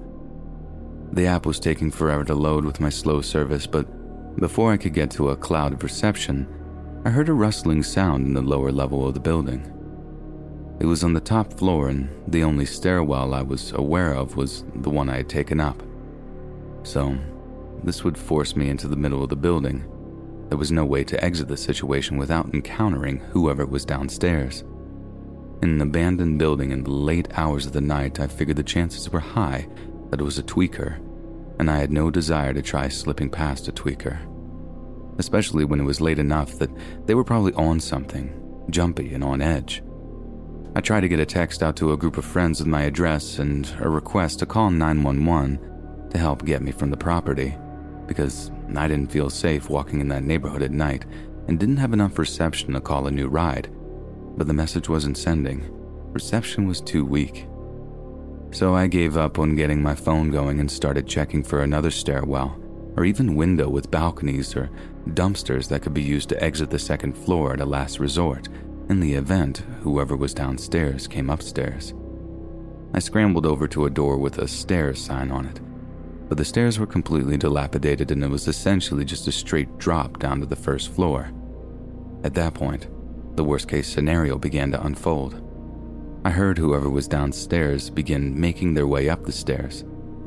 I thought fast and figured based on my walk about the floor was basically a giant loop, so I would have to wait for whoever this was to come up the stairs, wait for them to come all the way up, and then sprint the opposite direction of wherever they were going to try to get down the stairs and out of the building in time to make it to the road without encountering them. I was not anticipating being chased or anything, but didn't want to anger a druggie or have a homeless person who might be living there feel as though I'd trespassed and become hostile towards me, or have any sort of interaction that could possibly occur at that hour in an abandoned industrial park. I held my breath for what felt like 5 minutes, but was likely closer to just 30 seconds, and the person appeared at the top of the stairs. To my great relief, it was just the Uber driver. I figured he had come back for me, realizing he had left me in the wrong spot, a place that could have worked out to be dangerous. So I came out from the beam I was hidden behind and started to wave him down. But then I processed. There was no way for him to realize this had been the wrong address. My stomach lurched forward and my blood chilled to slush. I made eye contact with him very briefly, and he was completely calm and composed, but breathing pretty heavily and blocking the stairwell down. On a normal, rational day, as an outside observer, I could think of a dozen innocent reasons he might have returned, but in the moment, standing across from him, I just knew in my gut that this was someone with ill intent. I can't remember much from the ensuing few minutes. Operating solely on muscle memory and instinct, I Superman dove from the second stairwell's opening and just let myself fall down the drop. Thankfully, I don't think he'd seen where I'd gone at first, and thought that I was in too much pain to know it then. Plenty was bruised, but nothing was completely broken. I scrambled up and threw myself at anything that seemed like it could be the door. It was too dark to tell. I was disoriented from the fall, and I wasn't in a calm enough mindset to think to use my phone's flashlight. Plus, in hindsight, some part of me probably knew it would call too much attention to my location. Just before I was able to reach the door, it flew open with a blinding light beaming straight into my eyes. My first thought, though not totally coherent, was, there's another one of these guys. And I stumbled backwards, trying to find something to hide behind. Before I could, a voice called out, "All right, this is the police department. Everyone on your knees and get your hands in the air." I didn't believe it was the police at first. I was in such a fight or flight mode and had already committed to flight that I continued looking for ways to get out. But he kept shining the flashlight right at me as I teetered around and yelled, "Hey, I said on the ground right now. Hands out. Hands out where I can see them." He sounded so authoritative that I just automatically did exactly as he asked. He approached me and finally shined the light away from me. It took a second to get my night vision, but once I did, I could see he really was a police officer. I tried to explain what was happening, but first he started asking me all these questions, and that, combined with what had just happened and my fear of the driver coming back, all snowballed into my being unable to form a single articulate sentence. He was even asking easy questions too, like, "Can you tell me your name? Do you have any knives, needles, or anything that you could poke or cut me? Would you rather talk here or outside?" My total stunned babbling in response at first led him to believe that I was on something. He directed me out to his car, and once I was safely out of the building, I was able to start getting my bearings just a little. I sat on the edge of the backseat of the squad car with the door open facing out, while he stood across from me and asked the same questions again. The first thing I could think to ask was, "Did my friends call you? What did they tell you?" And he explained no, nobody called him, and he was patrolling the area and noticed a car idling outside of this building that's known to be condemned, and nobody's supposed to be inside. And as he put it, when they are, they're usually up to no good. He was launching into a speech about how I'd gone to shoot up or meet a John, that he had resources he could direct me to, and this was not an ideal place to do either of those things, and asking if I had somewhere safe to stay the night. But I was stuck on something else he'd said. Finally, it all clicked. The car. I spilled my whole rideshare story in a frantic word vomit. He looked around and the car wasn't there anymore. The officer guessed the guy had driven off while we were talking inside the building. He asked me all the details I remembered, and I told him, but there weren't many. I'd been too tired when the ride started to track much, but the officer realized I could pull up my Uber app and get all the information. There wasn't really enough reception there, even outdoors, so we sped down the road, and once I had enough bars, the app roared to life, and I had 4 missed notifications from Uber. They said, "Hello, I've arrived, and I don't see you. Can you confirm the pickup address is correct?"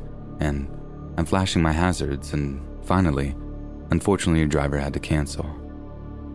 At first, I thought the driver was so cunning as to pick me up while sending these fake messages and canceling so the GPS wouldn't track us, knowing I wouldn't notice because I was asleep with my phone off and exonerating himself. But instead, I checked the car details, checked again, and it was definitely not the same driver. The person who'd driven me there had not been my Uber. The driver was somewhere else on the street when this guy pulled up to me. The policeman took my statement and said that they would keep an eye out for the guy, but the best I could give them to go off of was basically a young-looking Caucasian male with brown hair, sideburns, goatee, and 4-door sedan, wearing a zip-up sweatshirt, maybe had a hood, which is like 1 out of every 4 guys in the city. I feel so blessed to have survived this near miss. Suffice it to say, I do not take rideshare services anymore. Quadruple check your license plate and driver name. You just truly never know.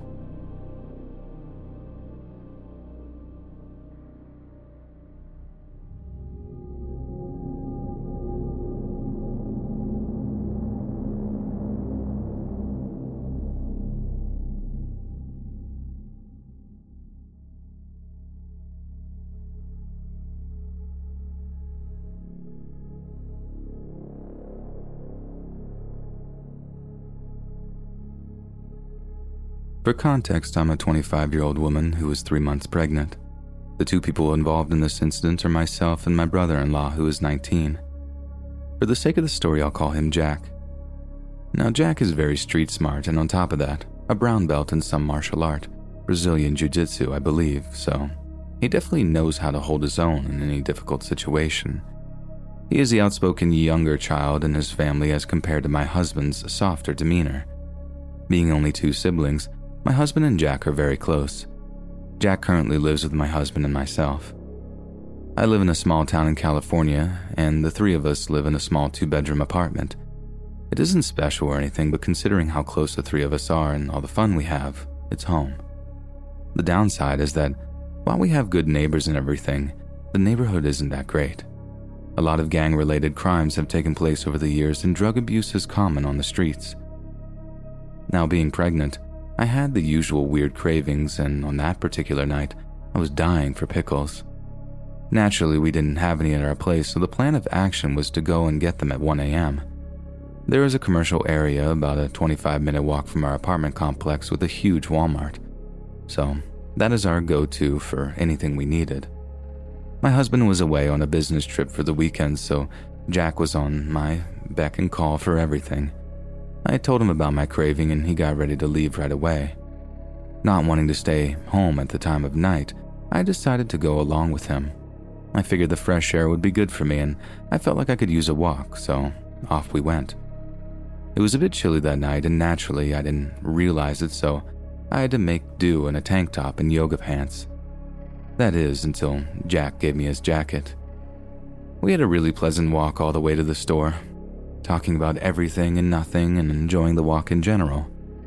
We got to Walmart at around 1:25 to 1:30 a.m. and spent it around a half hour there. Since I frequently visit the store a lot, I'm friendly with a few of the employees working there, so I spent some time talking to them as well. I got my pickles and a few other groceries that needed restocking. I also got a few things off my maternity checklist in case I didn't forget to do so later. Jack got a few things that he needed, and saying our goodbyes, we left.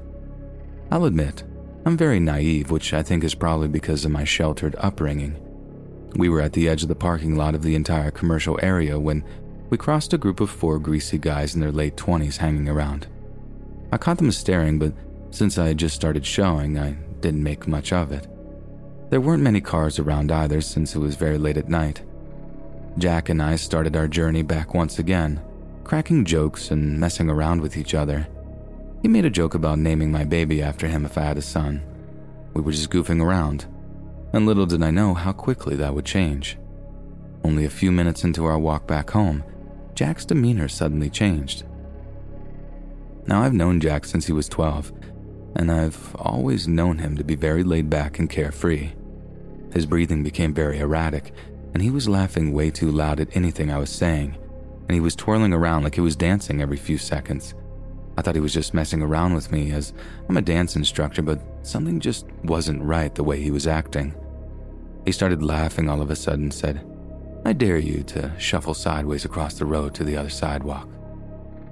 I thought this was a very weird request, but since I was in a good mood, I thought why not, and just went for it. Jack followed right next to me, doing a weird little dance which didn't really make any sense. I started to giggle at him when we started walking again on the other side of the road this time. Any signs of discomfort he was showing earlier had all disappeared, so I figured he only wanted to make our tedious walk home more entertaining. Okay, now back to our side of the road. I looked at him weirdly, and he had this wide grin on his face. Once again, I couldn't say no to him, so we did the same thing back.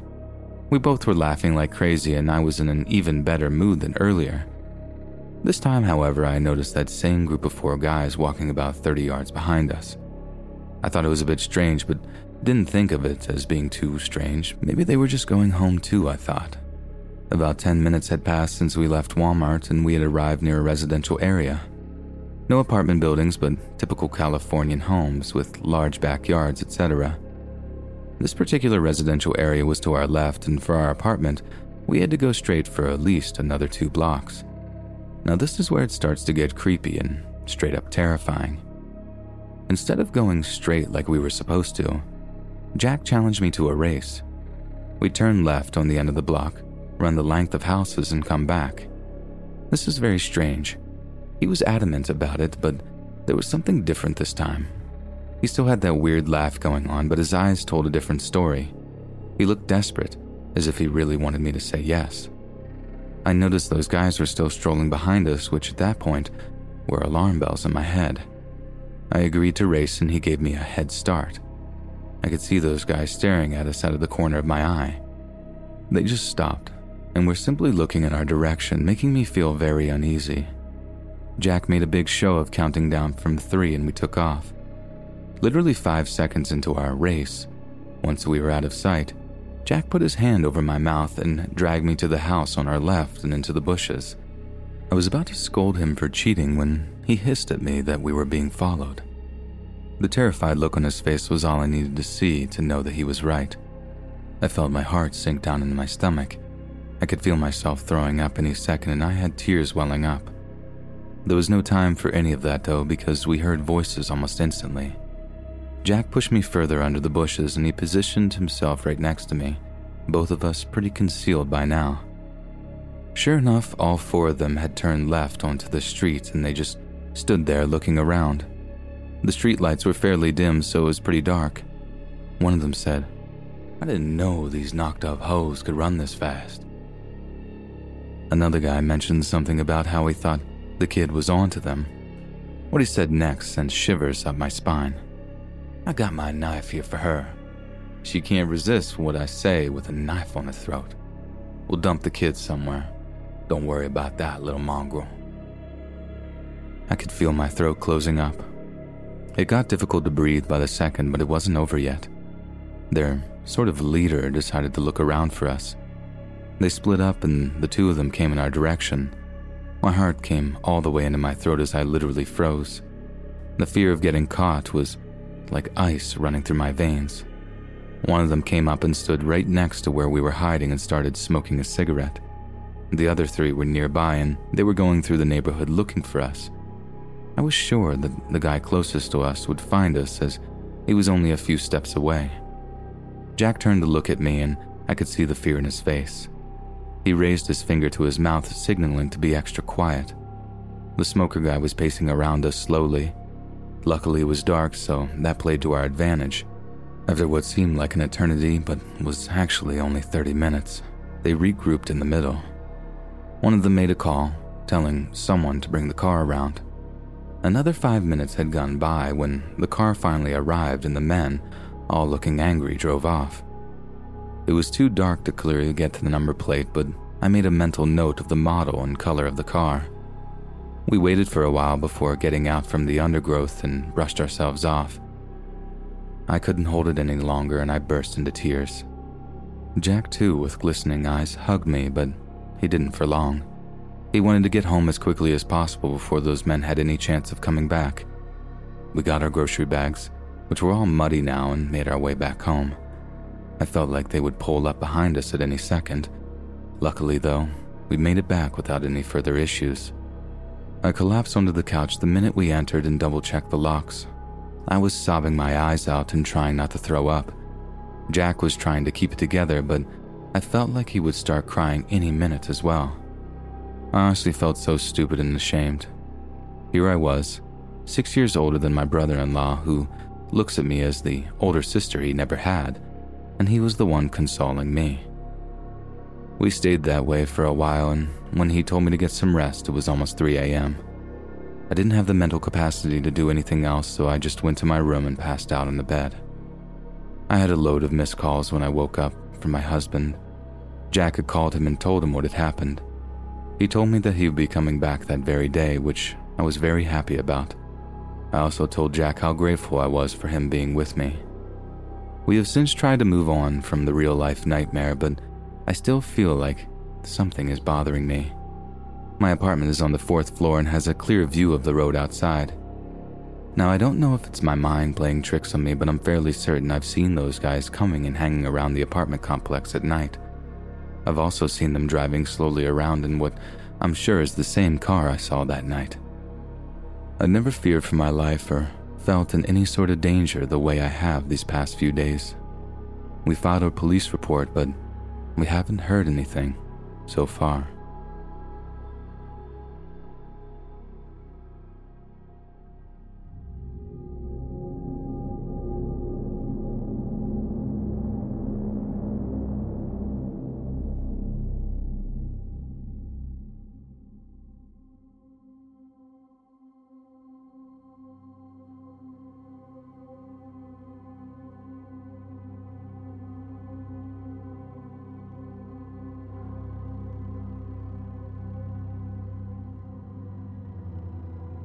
Was there ever anyone in your town or neighborhood that your mom and dad warned you to stay away from? For a lot of people my age, there's almost always someone they were warned about during their childhood. For some, it's a neighbor or a certain person in town, and in some more sinister cases, it's a teacher, maybe even an uncle. But for me and the rest of the kids in our small Yorkshire town, it was John Cutter. Cutter, as we used to call him, was said to live in this old farmer's cottage a few miles out of town. We'd see him around town every so often, but he'd never talk to anyone, and that was a fixture in our town. Everybody rabbiting on to everyone else. A 5-minute journey to the shops for a pint of milk might well take a half an hour depending on who you met along the way. For that reason alone, going anywhere with my mom was a huge pain. She'd stop and talk to almost everyone we walked past. But not Cutter. Never ever Cutter. For years I really didn't think anything of it. But what I do remember is going into town one day to buy a football with my mom. As we were walking back down the high street, I disobeyed my mom and started dribbling it back to the car. At some point I lost control of it, and it ended up rolling down the high street and stopping just outside a pub. I ran to collect it, and by that point it was sitting right at the feet of none other than John Cutter. Can I have my ball back, please? Cutter just stared at me, and then looked at the ball, then back at me, not saying a word. I remember thinking that he mustn't have heard me, so I asked him again. Immediately after, I feel my mom grab me by the arm and march me away. She drags me all the way back to the car park and starts telling me how I'm never, ever to talk to that man ever again. I didn't think I'd done anything wrong, but here Mom was telling me off worse than when I'd smashed the neighbor's window. The whole way home, I cried my bloody eyes out, but the message was loud and clear. Stay away from John Cutter. Then, around my teenage years, right when I was getting into that whole rebellious bugger off mom and dad phase, I ended up seeing where Cutter actually lived. It was an absolute mess, but that got me thinking that the reason no one liked Cutter was because he was just poor, a socially awkward and a bit scabby-looking fellow. I thought the same thing about the kid in school other children used to bully, and I always felt just sorry for him. It wasn't his fault he had allergies and his nose was always runny and minging. And to me, the grown-ups in our town were doing exactly the same thing to Cutter. Not that I launched some campaign to change his image or anything. I just saw it as the oppressive conformist majority singling out and excluding someone who didn't live in the exact same way as them. Like I said, I didn't act on it. It just made me angry. So, in May of 1996, I'm 13 years old. I'm in my second year of secondary school, and it's almost the start of the summer holidays. I finished school on Friday afternoon, and as I'm making the short walk home, I notice there's an unusual amount of people and cars out on the streets at a time when it was normally just us school kids. So I've already got this sense that something isn't quite right as I hop the back gate of my house and walk round to the kitchen. Stepping inside, I'm greeted by the sight of my mom sat at our kitchen table. She's on the phone with someone, a box of Kleenex with a few used tissues around, and it's evident that she's been crying. I asked if she's all right. She hangs up the phone, then tells me something terrible has happened. Every year, once the weather turned nice, the local primary school would take its year sixes, that's fifth graders to you Americans, down to an old abbey not far from town. It's one of the oldest in the entire British Isles, so it's a huge tourist trap, and it's a big source of pride for the people around town. I'd taken part in the trip when I was that age too. Not most kids' idea of fun, but there were definitely worse school trips to go on. That Friday had been that year's year 6 turn to go down to the Abbey. About 50 10 and 11-year-olds were bussed down there in the late morning, and one didn't come back. Her name was Jenny Campbell. She was 10 years old, and the entire town went into a frenzy trying to find her. That's why the streets were so busy. Word had gotten around fast, and people had just headed down to the Abbey in their droves to help in the search. When the sun started going down, my dad and uncle ended up going down too with torches and whistles. I went to bed hoping poor Jenny would be found, at least so everything could go back to normal. But by the next morning, things only got worse. Overnight, a volunteer rescue worker had found Jenny's coat in some woodland not too far from the Abbey. Police were appealing for witnesses to come forward, scouring the area around the Abbey with dogs. It was like a blue and yellow circus had come to town, honestly. Police cars of all different sizes were driving through town all day, and a load of them were basically camped outside of Jenny's parents' house. But they didn't find her the next day or the next, and after she'd been missing for a full week, I think people started to assume the worst. Less and less police seemed to be hanging around town, and people were definitely talking about it much less. Not so much because they weren't thinking about it, but because the idea of little Jenny not coming back was just too much to bear. I understood it was a really serious thing, but being the daft 13-year-old that I was, all I could give a toss about was the fact that I hadn't been allowed to play out for an entire week. Not long, I know, but to a kid that seems like forever. So when my mom and dad finally relaxed enough to let me play out with my mates, we had an absolute field day with it. What followed was basically Stand By Me, but if it was set in 90s Yorkshire, although I feel like I should assure you from the get-go that there were no close calls with train bridges and no one found any dead bodies. For obvious reasons, my mom had forbidden us from going down to the Abbey. But tell a teenage boy he can't go somewhere, that's just basically planting a seed right there. And as soon as one of my mates suggested that we go look for Jenny, that was all it took for us to march on the Abbey. For me, it was when a mate of mine said, "What if we find her, just at the last minute, and we save her from dying? We'd be heroes, boys. Heroes." And you know what? He was right. I couldn't understand why people hadn't found her yet, how the police could just appear to stop looking when a little girl went missing. So, off we went looking for Jenny Campbell, and for our sins, we found her. Right when we reached the forest near the Abbey, I tell the boys to hold their horses for a minute while I run off for a wee. After I'm done, I hear 2 people walking through the trees, only from the opposite direction my mates are. 2 thoughts go through my head. 1, what horrible prank have they got planned since they're sneaking up behind me, obviously, while I'm half done? And 2, how in God's name have they managed to sneak around and approach from a totally different direction? I do my pants up and turn around, already in the middle of saying, "What kind of bloody woofdas are you, sneaking up on me while I'm having a..." But when I see who it is, I'm stunned into silence.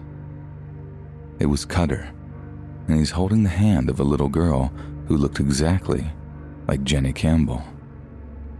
John Cutter, the local pariah, the one people made nasty rumors about, he was about to be a hero. "Cutter, you found her."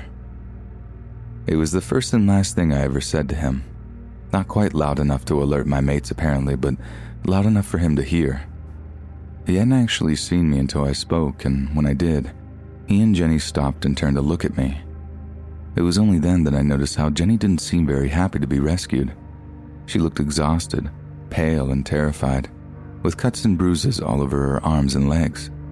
Maybe she was just too shaken up to feel celebratory just yet. If she'd been out there for a week on her own, there's no telling what she'd had to do to survive. Then, Cutter spoke in a low voice, addressing me by name. I have no idea how he knew what my name was, and I was stunned into silence for the rest of what he said, and I'm guessing you'll see why. It was a long time ago, so this might not be exactly what he said, but it's the gist of it. "You're Johnny, aren't you?" he said. I just nodded. "And you live on that cul-de-sac near Dodd's farm, don't you?" Again, I just nodded, noticing that he was holding Jenny's wrist a little bit too tight. "And your mom, she works in town, doesn't she? In that little charity shop, all alone in the daytime?" I just nodded. I didn't really know what he was getting at, but it was certainly having its intended effect. "You going to tell everyone I found the girl?" he told me. "Because I did. Didn't I, Jenny?" Jenny just flinched when Cutter said her name, and he had to repeat himself to get a response, which amounted to nothing more than a whimper. "Jenny's been lost, you see. Silly little thing wandered off on that school trip, and she'd been sleeping in the woods all on her own, all week. Isn't that right, Jenny?" "Yeah," Jenny said, and the way her eyes fell made me think that wasn't quite the truth. "So if you're gonna say anything else, little lad, whose mom works all alone in that quiet little charity shop, if you're gonna go telling something different, that'd be a lie, wouldn't it? And if you were to go telling lies about me, that'd make me very, very angry." Cutter continued to just stare me out until I nodded my head and murmured in agreement. "Good boy. No excuses. This little girl had missed her mommy and daddy very much, and I think she'd like to see them." And with that, he walked off, leading Jenny by that unusually tight-looking grip. I wandered back to my mates, who promptly asked me what had taken so long. When I told them, I wasn't all that surprised that they didn't believe me, not first anyway. But when I gave them this attitude of, "You just wait and see, don't take my word for it," and they saw I wasn't lying. "So, Cutter found Jenny Campbell? Who'd have guessed?" one of my mates said. "I guess he's gonna be the hero now then, isn't he?" The three of them started going back and forth about how he deserved it after all. If he'd been the one to actually find her, that definitely deserved some credit, didn't it? It took me a minute or two to actually find the words to say it, like you have to understand how conflicted I was. Shut up and let him take the credit, and I'd get the biggest "I told you so" moment over my family. Speak up, and I'd be defending someone genuinely evil. But I had to. What other choice did I have? I had this strong sense of morality. I couldn't possibly back someone I thought was guilty of God knows what. "Guys," I remember saying, "I don't think Cutter found her." "Well, who did?" I think... There were a lot of words I could have used, a lot of ways I could have phrased it. I opted for the one that kept my delicate sensibilities intact. I think Cutter took Jenny Campbell. I then had to explain to them exactly what he'd said to me, but with added emphasis on the way he said it. I might have been young, but I wasn't stupid. Something was wrong, but it wasn't like I was in a position to say anything. If he was psycho enough to take a little girl like that, he was psycho enough to hurt me or my mom to keep us quiet. But then again, if I didn't say anything, he might go on to hurt someone else. The census was clear. Go to the police as soon as possible, tell them everything, and then get whatever protection me and my family might require. But I'm ashamed to say that when I got home, I just completely bottled it. I'd have to start the whole thing off by admitting to Mom that I disobeyed her, and then I'd be following it up with accusing the bloke who rescued Jenny Campbell of being something I can't even say here. I got it into my head that it'd look like I was trying to make excuses for myself by making what was the worst accusation possible. It wasn't looking good for me, so I bottled it up inside. I just went upstairs, tried to take my mind off it, and failed miserably in the attempt. On top of that, I could barely sleep. I mean, could you if you were faced with that kind of dilemma? So that night, about 1 a.m, I sneak out of bed and grab a cigarette from my little stash of them under my bed. I open up my window and sit, actually quite dangerous now that I think about it, right on the edge so my room doesn't end up smelling of smoke. Needless to say, the nicotine didn't really help with the stress, but I was feeling moody and angsty, so it suited the aesthetic, I suppose. Then right as I'm smoking, someone walks underneath the streetlight just down the road. Someone who looked creepily familiar. But I'm thinking, it can't be him. It really can't be him. But it was. It was Cutter, and he walked right past our driveway and looked right up at me as he did. I was only leaning out the window for like 5 minutes tops, and I don't believe in coincidences, so I'd be willing to bet it wasn't the first time he'd walked by my house. I was so scared that I almost fell out of the window trying to clamber back inside before he saw me, but it was no use. He knew where I lived. I was relying on Jenny Campbell telling whatever truth there was to be told, but when word actually did get around that he was the hero that found her, I found it more and more difficult to speak up about what I'd seen, or rather, what I suspected had happened. They didn't exactly throw him a parade or anything, but there was a story about it in the local paper, and a mention on a regional nightly news channel. The hype came and went in about a week or two, and although Cutter didn't get any more social after the fact, people's attitudes around him definitely changed. Then that was it. For years, the story remained the same, and neither me nor Jenny had anything else to say about it. At least until Cutter died, and then it all came out. I could probably write a whole nother report about how the whole thing happened, but let's just say it was ugly. Really bloody ugly.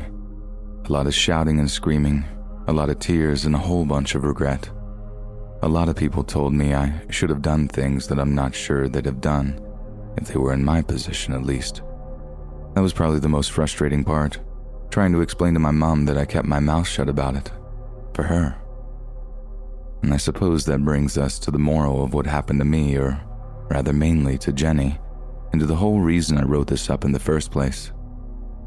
It's always better to tell the truth and face the consequences of something than to keep your mouth shut.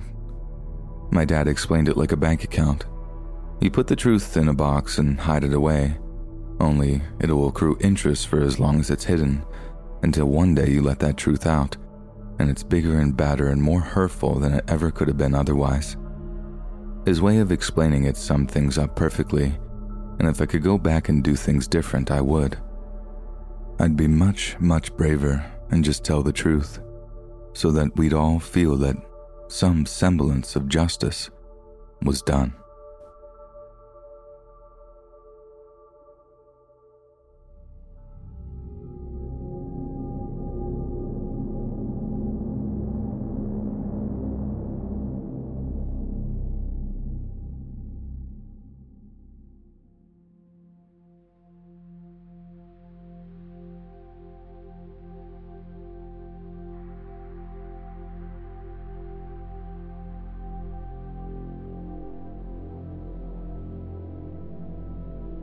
Worst field trip I ever went on was a day that would also turn out to be one of the worst in my entire life. I went to high school on the North Shore of Staten Island, and around about that time of my junior year, I started getting mad into CSI.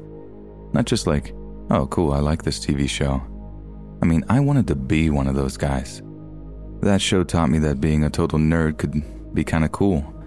Everyone I know that was into the show had this super glamorous idea of what being a forensic investigator entailed, and for the longest time, I really wanted a part of that. Which is why I jumped at the chance to join my high school's forensic science club. We didn't do anything all that cool at first, just played around with fingerprint powder and did some pretty fun but pretty basic chemistry experiments. But I didn't join for that. I joined because the teacher in charge of the club had promised a field trip to the country's coroner's office, which would include a tour of the morgue. I didn't even know they gave tours of morgues, but I figured they have to run some kind of recruitment-based PR, right? So on the day in question, we all load onto one of the school buses and head off to the coroner's office. We'd been warned that we were going to be seeing some pretty graphic stuff, and despite having already collected permission slips, the teacher wanted to give us one more chance to back out while we still had the chance. We all just sat there all smug, and personally, wild horses couldn't have dragged me off that bus. But if we had any idea of what we'd be seeing in that morgue, if a glimpse into a crystal ball had shown us how that day was going to go down, not a single person would have remained on that bus, I guarantee it. Anyway, we get to the morgue, and obviously we don't get to the good stuff right away. We go through the day-to-day routine of a mortuary worker, what it's like for those on the lowest rung of the ladder. Then things get more complicated, and we start getting to see some of the labs there, albeit through a toughened glass window, but I was still salivating over all their Gucci lab equipment. CSI made it look all high-tech for TV, but the real thing was somehow even more impressive, despite not being quite as glamorous. After the lab stuff, we took a quick lunch break in tandem with the mortuary team. The afternoon promised to bring all the more macabre stuff that the more ghoulish of us have been looking forward to, and you could definitely feel a few ripples of excitement running through us as we ate our pre-packed food. When we returned, the excitement was only ramped up when one of the staff gave us yet another warning concerning what we were about to see, because he was going to share some organ samples with us. From what I can remember, the way it works is this. Say you die in a pretty distinct way, like cancer attacks a specific organ. The medical examiner will sometimes remove this organ for preservation, so they can continue to study the cause of death long after a person has been laid to rest. What that means is that the coroner has a storage space with literally hundreds of organ samples in it. I mean, it is wall-to-wall organs in there, some of which are in a pretty gnarly condition, and we were going to get a chance to look at every single one. At first, it was every bit as fascinating as I imagined it would be. Sure, it was morbid, and once or twice I had to remind myself that everything in there had once belonged to a living, breathing person. It also made me think how fragile we are as people, how there's so much that can go wrong with our bodies. Honestly, it's kind of a miracle we can even get out of bed in the morning. Then, right as I'm musing all that over, the gentle hum of whispering among the students was suddenly broken by a distinct, "Oh my God." It wasn't like a scream or a horrified OMG. It was more like a disgusted surprise, which is why I initially thought someone had just found a particularly gruesome specimen. But it was worse than that. Much, much worse. Another person yelled in disgust, only this time it really does sound horrified, and instantly I'm on my way to the source. Two girls are standing in front of a shelf full of specimens, staring in horror at one in particular. I couldn't quite make out which one, and the next thing I know, the girl who shouted this lets out the most blood-curdling scream and goes hurtling out of the room, followed by her friend. Before I can get a chance, other kids are crowding the area trying to work out which specimen had the girls freaked out. Slowly, they start to see it too, and the group starts buzzing with exclamations and chatter until our teacher demanded to know what was going on. The group goes silent before turning to look at our teacher. Then, as they slowly made space so the teacher could see what they were looking at, one of the kids pointed to the offending jar. It was a brain, just floating there in isopropyl or formalin or whatever they were using as a fluid preserve. It didn't look all that gross. Freaky, sure, but it didn't have any of the tumors or necrotic tissue that some of the others had. In fact, it actually looked relatively fresh compared to the others. But the issue wasn't so much the organ, but who it belonged to. See, the brain belonged to a kid who died in a car crash.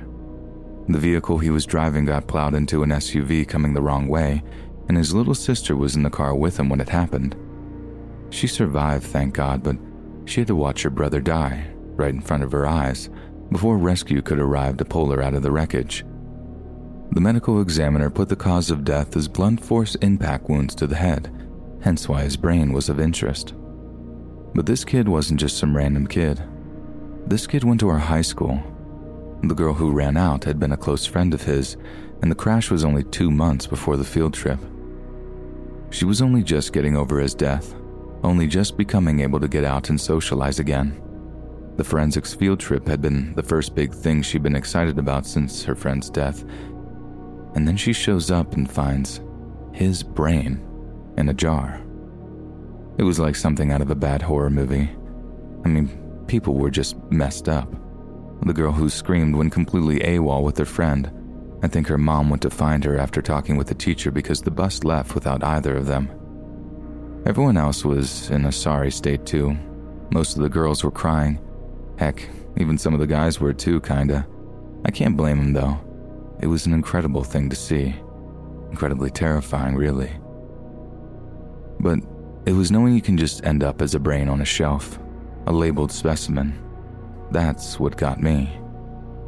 I didn't really know the guy, but I knew he deserved better.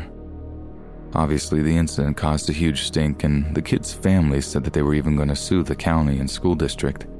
Rightfully so, if you asked me. But the trouble was, the guy was an organ donor. I mean, good for him for being unselfish about it, but that legally meant that after he was dead, his organs basically became property of the state. And at first, anyway, his family were told they weren't allowed to have their son's brain back. All they wanted to do was bury him again, and they had to get an emergency order signed by the governor or somebody so they could get him in one piece again. I can't imagine how horrible that must have been. Not one funeral for your dead son, but 2. The family weren't done litigating though. They wanted to get paid.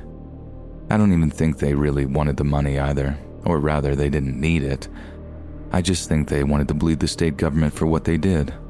I mean, they didn't even tell his parents that they were going to harvest his brain, let alone put it on display for high school kids to look at in less than 10 weeks after his death. It took them a while to get the case to court, and I remember being happy for them that they might get a little justice. But then word swept around town that they didn't get a dime. Some judge said that the state were well within their right to cut that kid's brain out. Like, I'm sure it wasn't phrased like that, but whoever had the balls to tell a kid's parents, "So what if we butchered your boy? Suck it up." There's a special place in the dark recesses of the afterlife for that guy. Oh boy. That court thing was only a few years back, and that's why it became the worst day of my life. Because it wasn't just finding the jar or seeing people's reactions to it. It was the fallout.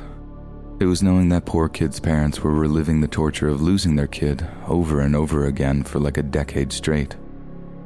And that's the real nightmare here, not just finding a brain in a jar. And knowing that just makes the world seem a little bleaker to me.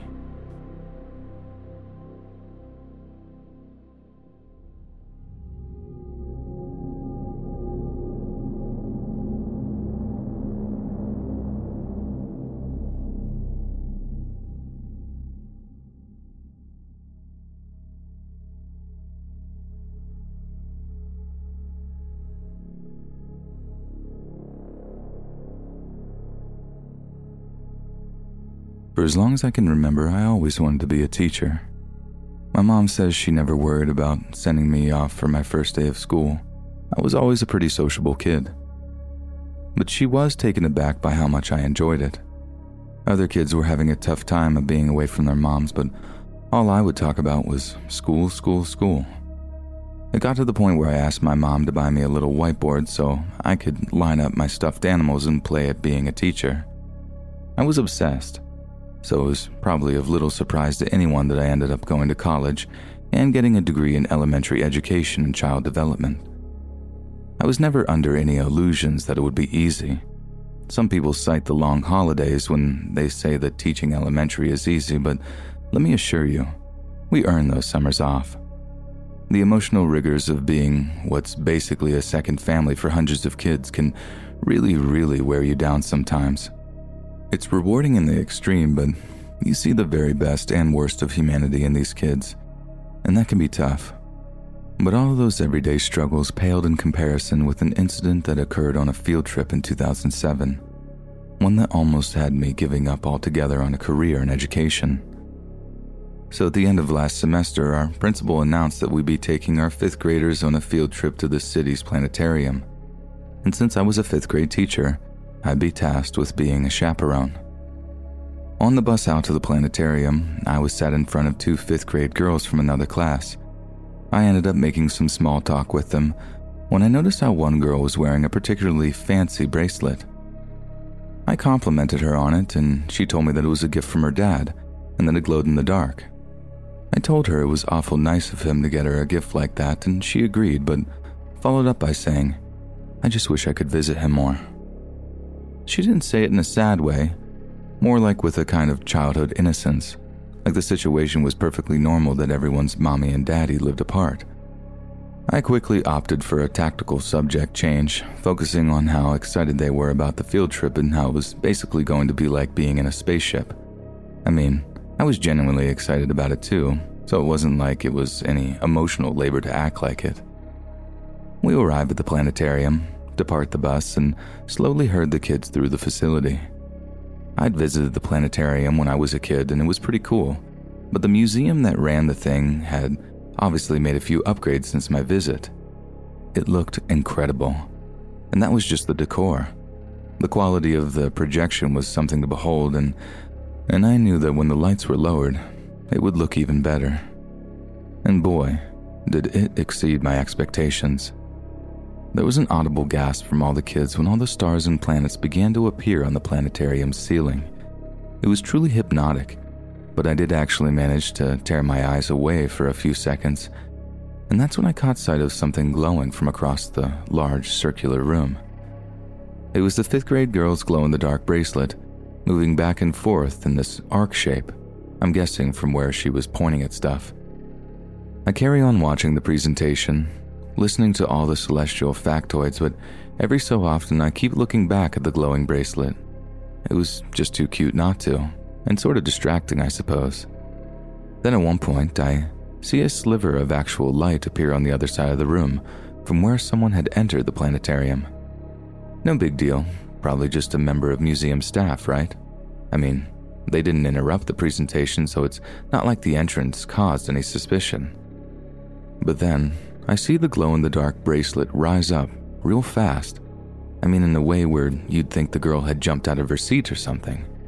Then the bracelet basically floats around the walkway at the edge of the room before the door opens up again, giving me just a glimpse of someone walking out with a girl in her arms. Instantly, I jump up, finding the nearest side of the teacher before whispering, "Someone just took one of the kids," into her ear. I can't just announce it. I'd send the kids into a hysteria, but at the same time, if I'm not quick enough, this person is going to escape the museum with one of our students in their arms. I ran right out into the lobby, but there was no one carrying any kids, so I started frantically asking people if they'd seen anything matching that description, and again, nothing. I'm about ready to start hyperventilating by the time one of my colleagues joins me, assuring me they've already called the cops. We managed to get all the kids back to school safely without them getting wind of what had happened, and when I finally got a few moments away from them in the teacher's lounge, I burst into tears. I felt useless. My one job was to protect my kids, and I failed at it. And all because someone had been so brazen as just to walk into the planetarium and take a kid from right under our noses. It made me feel sick to think about, wondering if she was okay. Who'd be sick enough to do that? By the time I came to my interview with the cops, I was actually sick from how stressed I was. Most of their questions involved my brief sighting of the kidnapper as he exited the planetarium. But as it turned out, even if I had gotten a good look at him, it wouldn't have mattered. The guy had a ski mask on, and he intimidated museum security using a pistol he concealed in his jacket. Even if I'd managed to catch him, it probably wouldn't have done any good. I wasn't the girl's teacher either, so it wasn't like I could provide much of an insight in her home life either. Police were actually about to leave when I thought about something I hadn't mentioned so far, something almost insignificant. The cops already knew about the glow-in-the-dark bracelet, but I hadn't told them who'd given it to her. And right when I did, I had something of a light bulb moment. The kidnapper was the kid's dad. I mean, I didn't know that for sure, but the cops seemed willing to entertain my suggestion, Because what if the father is sick of getting every other weekend custody and wants to take his daughter away from the mom? What if he hears about a trip to the planetarium and knows that being in a dark room presents a great opportunity to take his kid away without anyone really noticing? He'd be able to take his kid back in the middle of the day, and our mom wouldn't be able to do a thing about it. The only trouble was how to identify his daughter in a pitch-black room full of kids. The solution was frighteningly simple. Give her a piece of glow-in-the-dark jewelry to wear, and give it to her just a few days before, so she's still enamored with it come the day of the field trip. I basically just thought out loud for a minute or two, and when I finished, you should have seen the looks on those two cops' faces. I don't imagine it's very often that a simple witness statement yields such a lead, but I'm guessing they were grateful for it. Then, a few weeks later, what do we all find out? The kidnapper was none other than the girl's divorced dad. I was dead on the money. As the story goes, the cops got in touch with him again, accusing him of being the kidnapper. He stopped responding to their calls, then took his daughter on the run through several different states. It's a pretty messed up story, and the kid needed therapy for a while after. I'm just glad I got to be a part of bringing her home. It still knocked my confidence though, and for the longest time, I couldn't shake this imposter syndrome, feeling like I wasn't good enough to do my job. If I couldn't keep the kids safe, what was the point of me being there? All the quality education in the world isn't going to mean jack if you can't get your kids on the bus home safely at the end of every day. But as a good colleague of mine once said, I can't hold myself responsible for every bad thing that happens in the world, and I need to accept that I'm not all-powerful. All I can do is my best, and if I can get up in the morning and look myself in the mirror and not feel ashamed, I'm doing all right. And I've been doing all right ever since.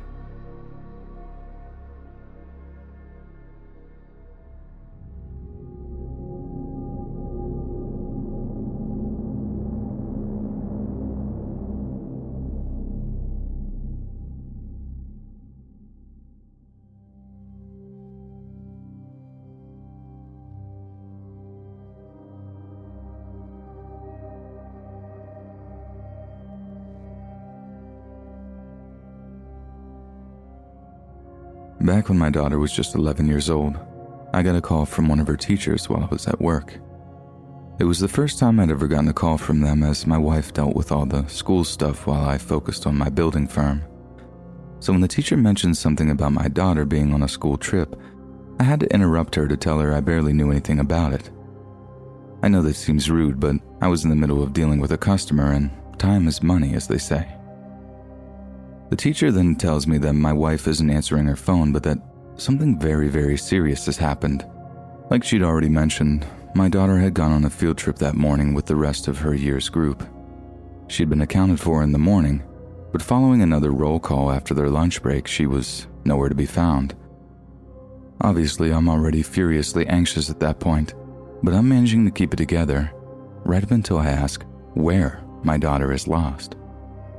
Knowsley Safari Park, the teacher responded. I literally couldn't believe my ears. I actually had to ask her again just to be sure of what she'd said. When she confirmed it, my legs turned to jelly. Knowsley Safari Park has all kinds of wild animals that can just wander right up to cars. If my daughter had somehow just gotten up out of her seat whilst inside the safari park, there's no telling what kind of danger she was in. It was honestly one of the worst days of my life. All I could think about was getting the call that they'd found her body and the closed casket funeral she'd have to receive. It'd be in the papers, no doubt. Every parent's worst nightmare, I'd say. A national scandal, they'd make the grieving process infinitely more painful. Obviously, I got in touch with my wife about it before her teachers managed to, actually, and she was every bit as distraught as you can imagine. Of all the places for your kid to get lost, a place where lions are allowed to roam freely on some old country estate or something. The wife was in work at the time and was so upset that she was sent home. She called up our daughter's school just to make sure she wasn't there, but there was no sign of her. Obviously, they'd pretty much confirmed in our heads that she was gone, and we'd be the next set of parents to be crying on the nightly news, begging people to come forward. I was just numb with terror, and even with all my workaholic tendencies, I couldn't find my focus. So I decided to drive home and meet my wife at the house to make sure she wasn't too hysterical. She really had taken it badly on the phone, and I was almost as worried about her as I was my daughter. Then, as I'm driving home, I see my phone on the driver's seat next to me start lighting up and buzzing. This is before I had a car with a Bluetooth stereo, and there was a police car like 3 cars behind, so I didn't fancy getting pulled over in the middle of getting the worst news of my life. The wife kept calling too, over and over again, and I just had this horrible sinking feeling that she'd gotten the word that our worst fears had been realized. So again, I keep it together, focusing on getting home in one piece, but then I pulled into our driveway and I see that the door to our house is slightly ajar. I don't know what it was about that little indicator, but it put the fear of God into me. Was my wife so upset she hadn't shut the door? Had the police just walked in after telling her our daughter was dead? It all sounds quite irrational, I know, but I was in a terrible state at the time, and that's all I could put it down to. So instead of actually getting out the car and going inside to check on her, I called the wife from my driver's seat. I felt like a condemned man being walked the gallows as I waited for her to answer, and when she did, she was floods of tears. I mean floods. And I knew the worst had come. I just needed to hear her say it. But instead, all she said was, "She's here. She's at home. And thank God she's fine." I practically fell out of the car seat and bolted into the house. There, in the living room, are my wife and my daughter, both with tear-stained cheeks. And I'll tell you what, I'd be lying if I said my eyes didn't get a bit leaky in the moments that followed. Now, I bet you're all wondering what exactly happened and how she ended up back at home, and not at school or at the safari park. So, my daughter had just started secondary school here in the UK, and the safari park trip was supposed to be something of a social occasion in which kids could get to know each other while setting a positive atmosphere for the year ahead. But as it turned out, after the morning registration, my daughter and her friends had something of a falling out, and right before they were due to get on the coach, someone said something very mean to her. So instead of following her friends onto the coach, our daughter just slipped away without anyone noticing. She said she spent about half an hour or so in the library, but was so upset that she decided to just walk home. Having known about the spare backdoor key we keep under a plant pot in the backyard, she was able to let herself into the house. Then right about the same time she's making herself beans on toast to cheer herself up, her teachers do their second head count of the day, and that's when the whole saga kicked off. It was most definitely one of the worst experiences of my entire life. I know she was okay in the end, but I can't understate the terror you feel as a parent, knowing your child is either missing or in danger. I mean, it's completely irrational. I'd like to think I'm quite a patient and understanding person. You have to be in the building trade. But the teacher told me my daughter was lost. I actually wanted to murder her.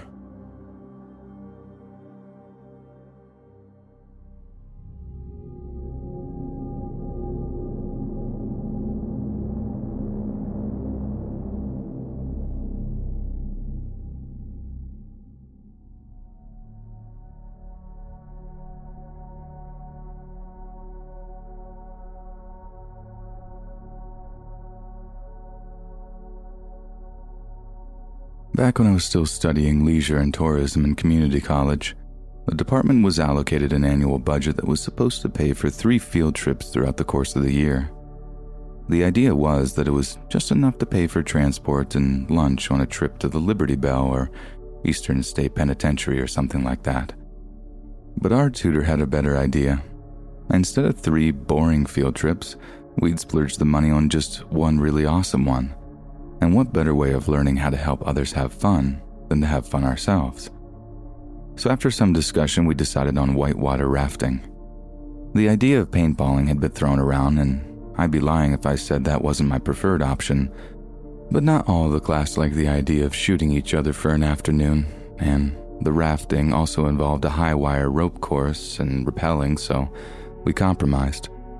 The high wire course was kind of scary, but it was definitely a rush, and the rappelling was incredibly cool. We felt like Navy SEALs edging down that big wooden wall. But then when it came to the rafting, the thing that I actually looked forward to the most, it didn't go exactly as planned. So, the plan was we'd all be separated into 4 groups, with 5 people per raft. Only one raft at a time could make it down the river safely, so there was like a little staging area near the river where we all waited. I was due to be on the 3rd raft down, and when the first group came back saying how dope it was, I was super stoked to get going. All in all, the run took maybe 15 to 20 minutes, so after the second group set off, I kept checking my watch so I had an idea of when they'd be back. 20 minutes go by, nothing. 30 minutes go by, still no sign of them. Then just as I'm about to ask the instructor if something was wrong, he gets a call on his radio, bolts to his 4x4 and speeds off. The last 2 groups are left standing there like, okay? And this general feeling that something bad had happened just started rippling through the group. Another 20 minutes or so goes by, and by this time, we're convinced something had gone wrong with the second raft.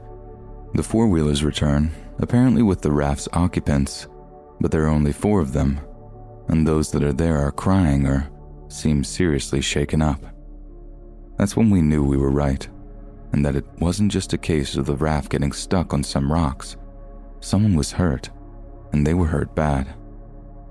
But just how hurt, I couldn't have imagined.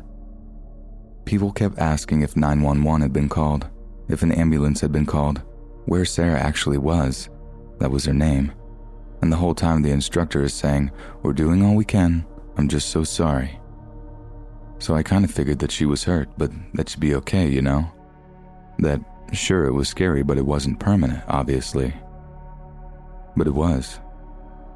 Sarah had fallen out of the raft and apparently just got face first into a rock or something. She knocked herself out stone cold and was laying face down in the water for a long, long time before anyone could pull her out. They tried CPR at the scene, tried to get the water out of her lungs, but it wasn't like the movies. She didn't cough the water up at the last minute.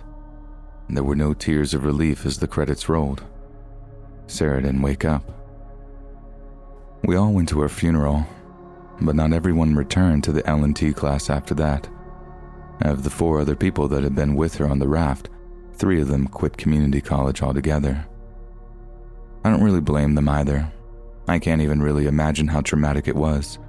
Like they had to hang around for hours afterwards until the cops could come take statements from everyone, and that amounted to sitting in a freezing cold wetsuit in the dark.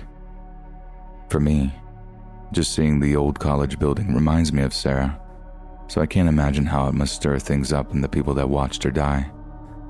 I suppose the only silver lining is that I definitely feel a lot more gratitude now for the things I have, knowing that life is such a fragile thing, and how at almost any moment, it can be taken away.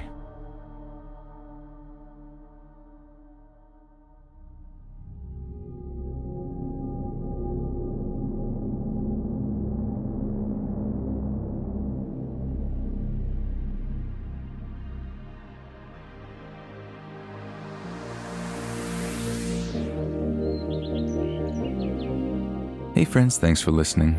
Click that notification bell to be alerted of all future narrations. I release new videos every Monday, Wednesday, Friday at 7 p.m. Eastern Standard Time. If you got a story, be sure to submit them to my subreddit, r/Let'sReadOfficial, and maybe even hear your story featured on the next video. And if you want to support me even more, grab early access to all future narrations for just $1 a month on Patreon, and maybe even pick up some Let's Read merch on Spreadshirt. Thanks so much, friends, and I'll see you again soon.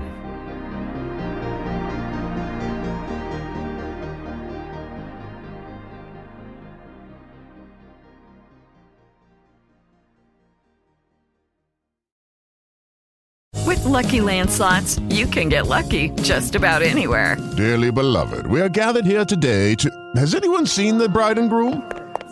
Sorry, we're here. We were getting lucky in the limo and we lost track of time. No, Lucky Land Casino, with cash prizes that add up quicker than a guest registry. In that case, I pronounce you lucky. Play for free at LuckyLandSlots.com. Daily bonuses are waiting. No purchase necessary. Void where prohibited by law. 18 plus. Terms and conditions apply. See website for details.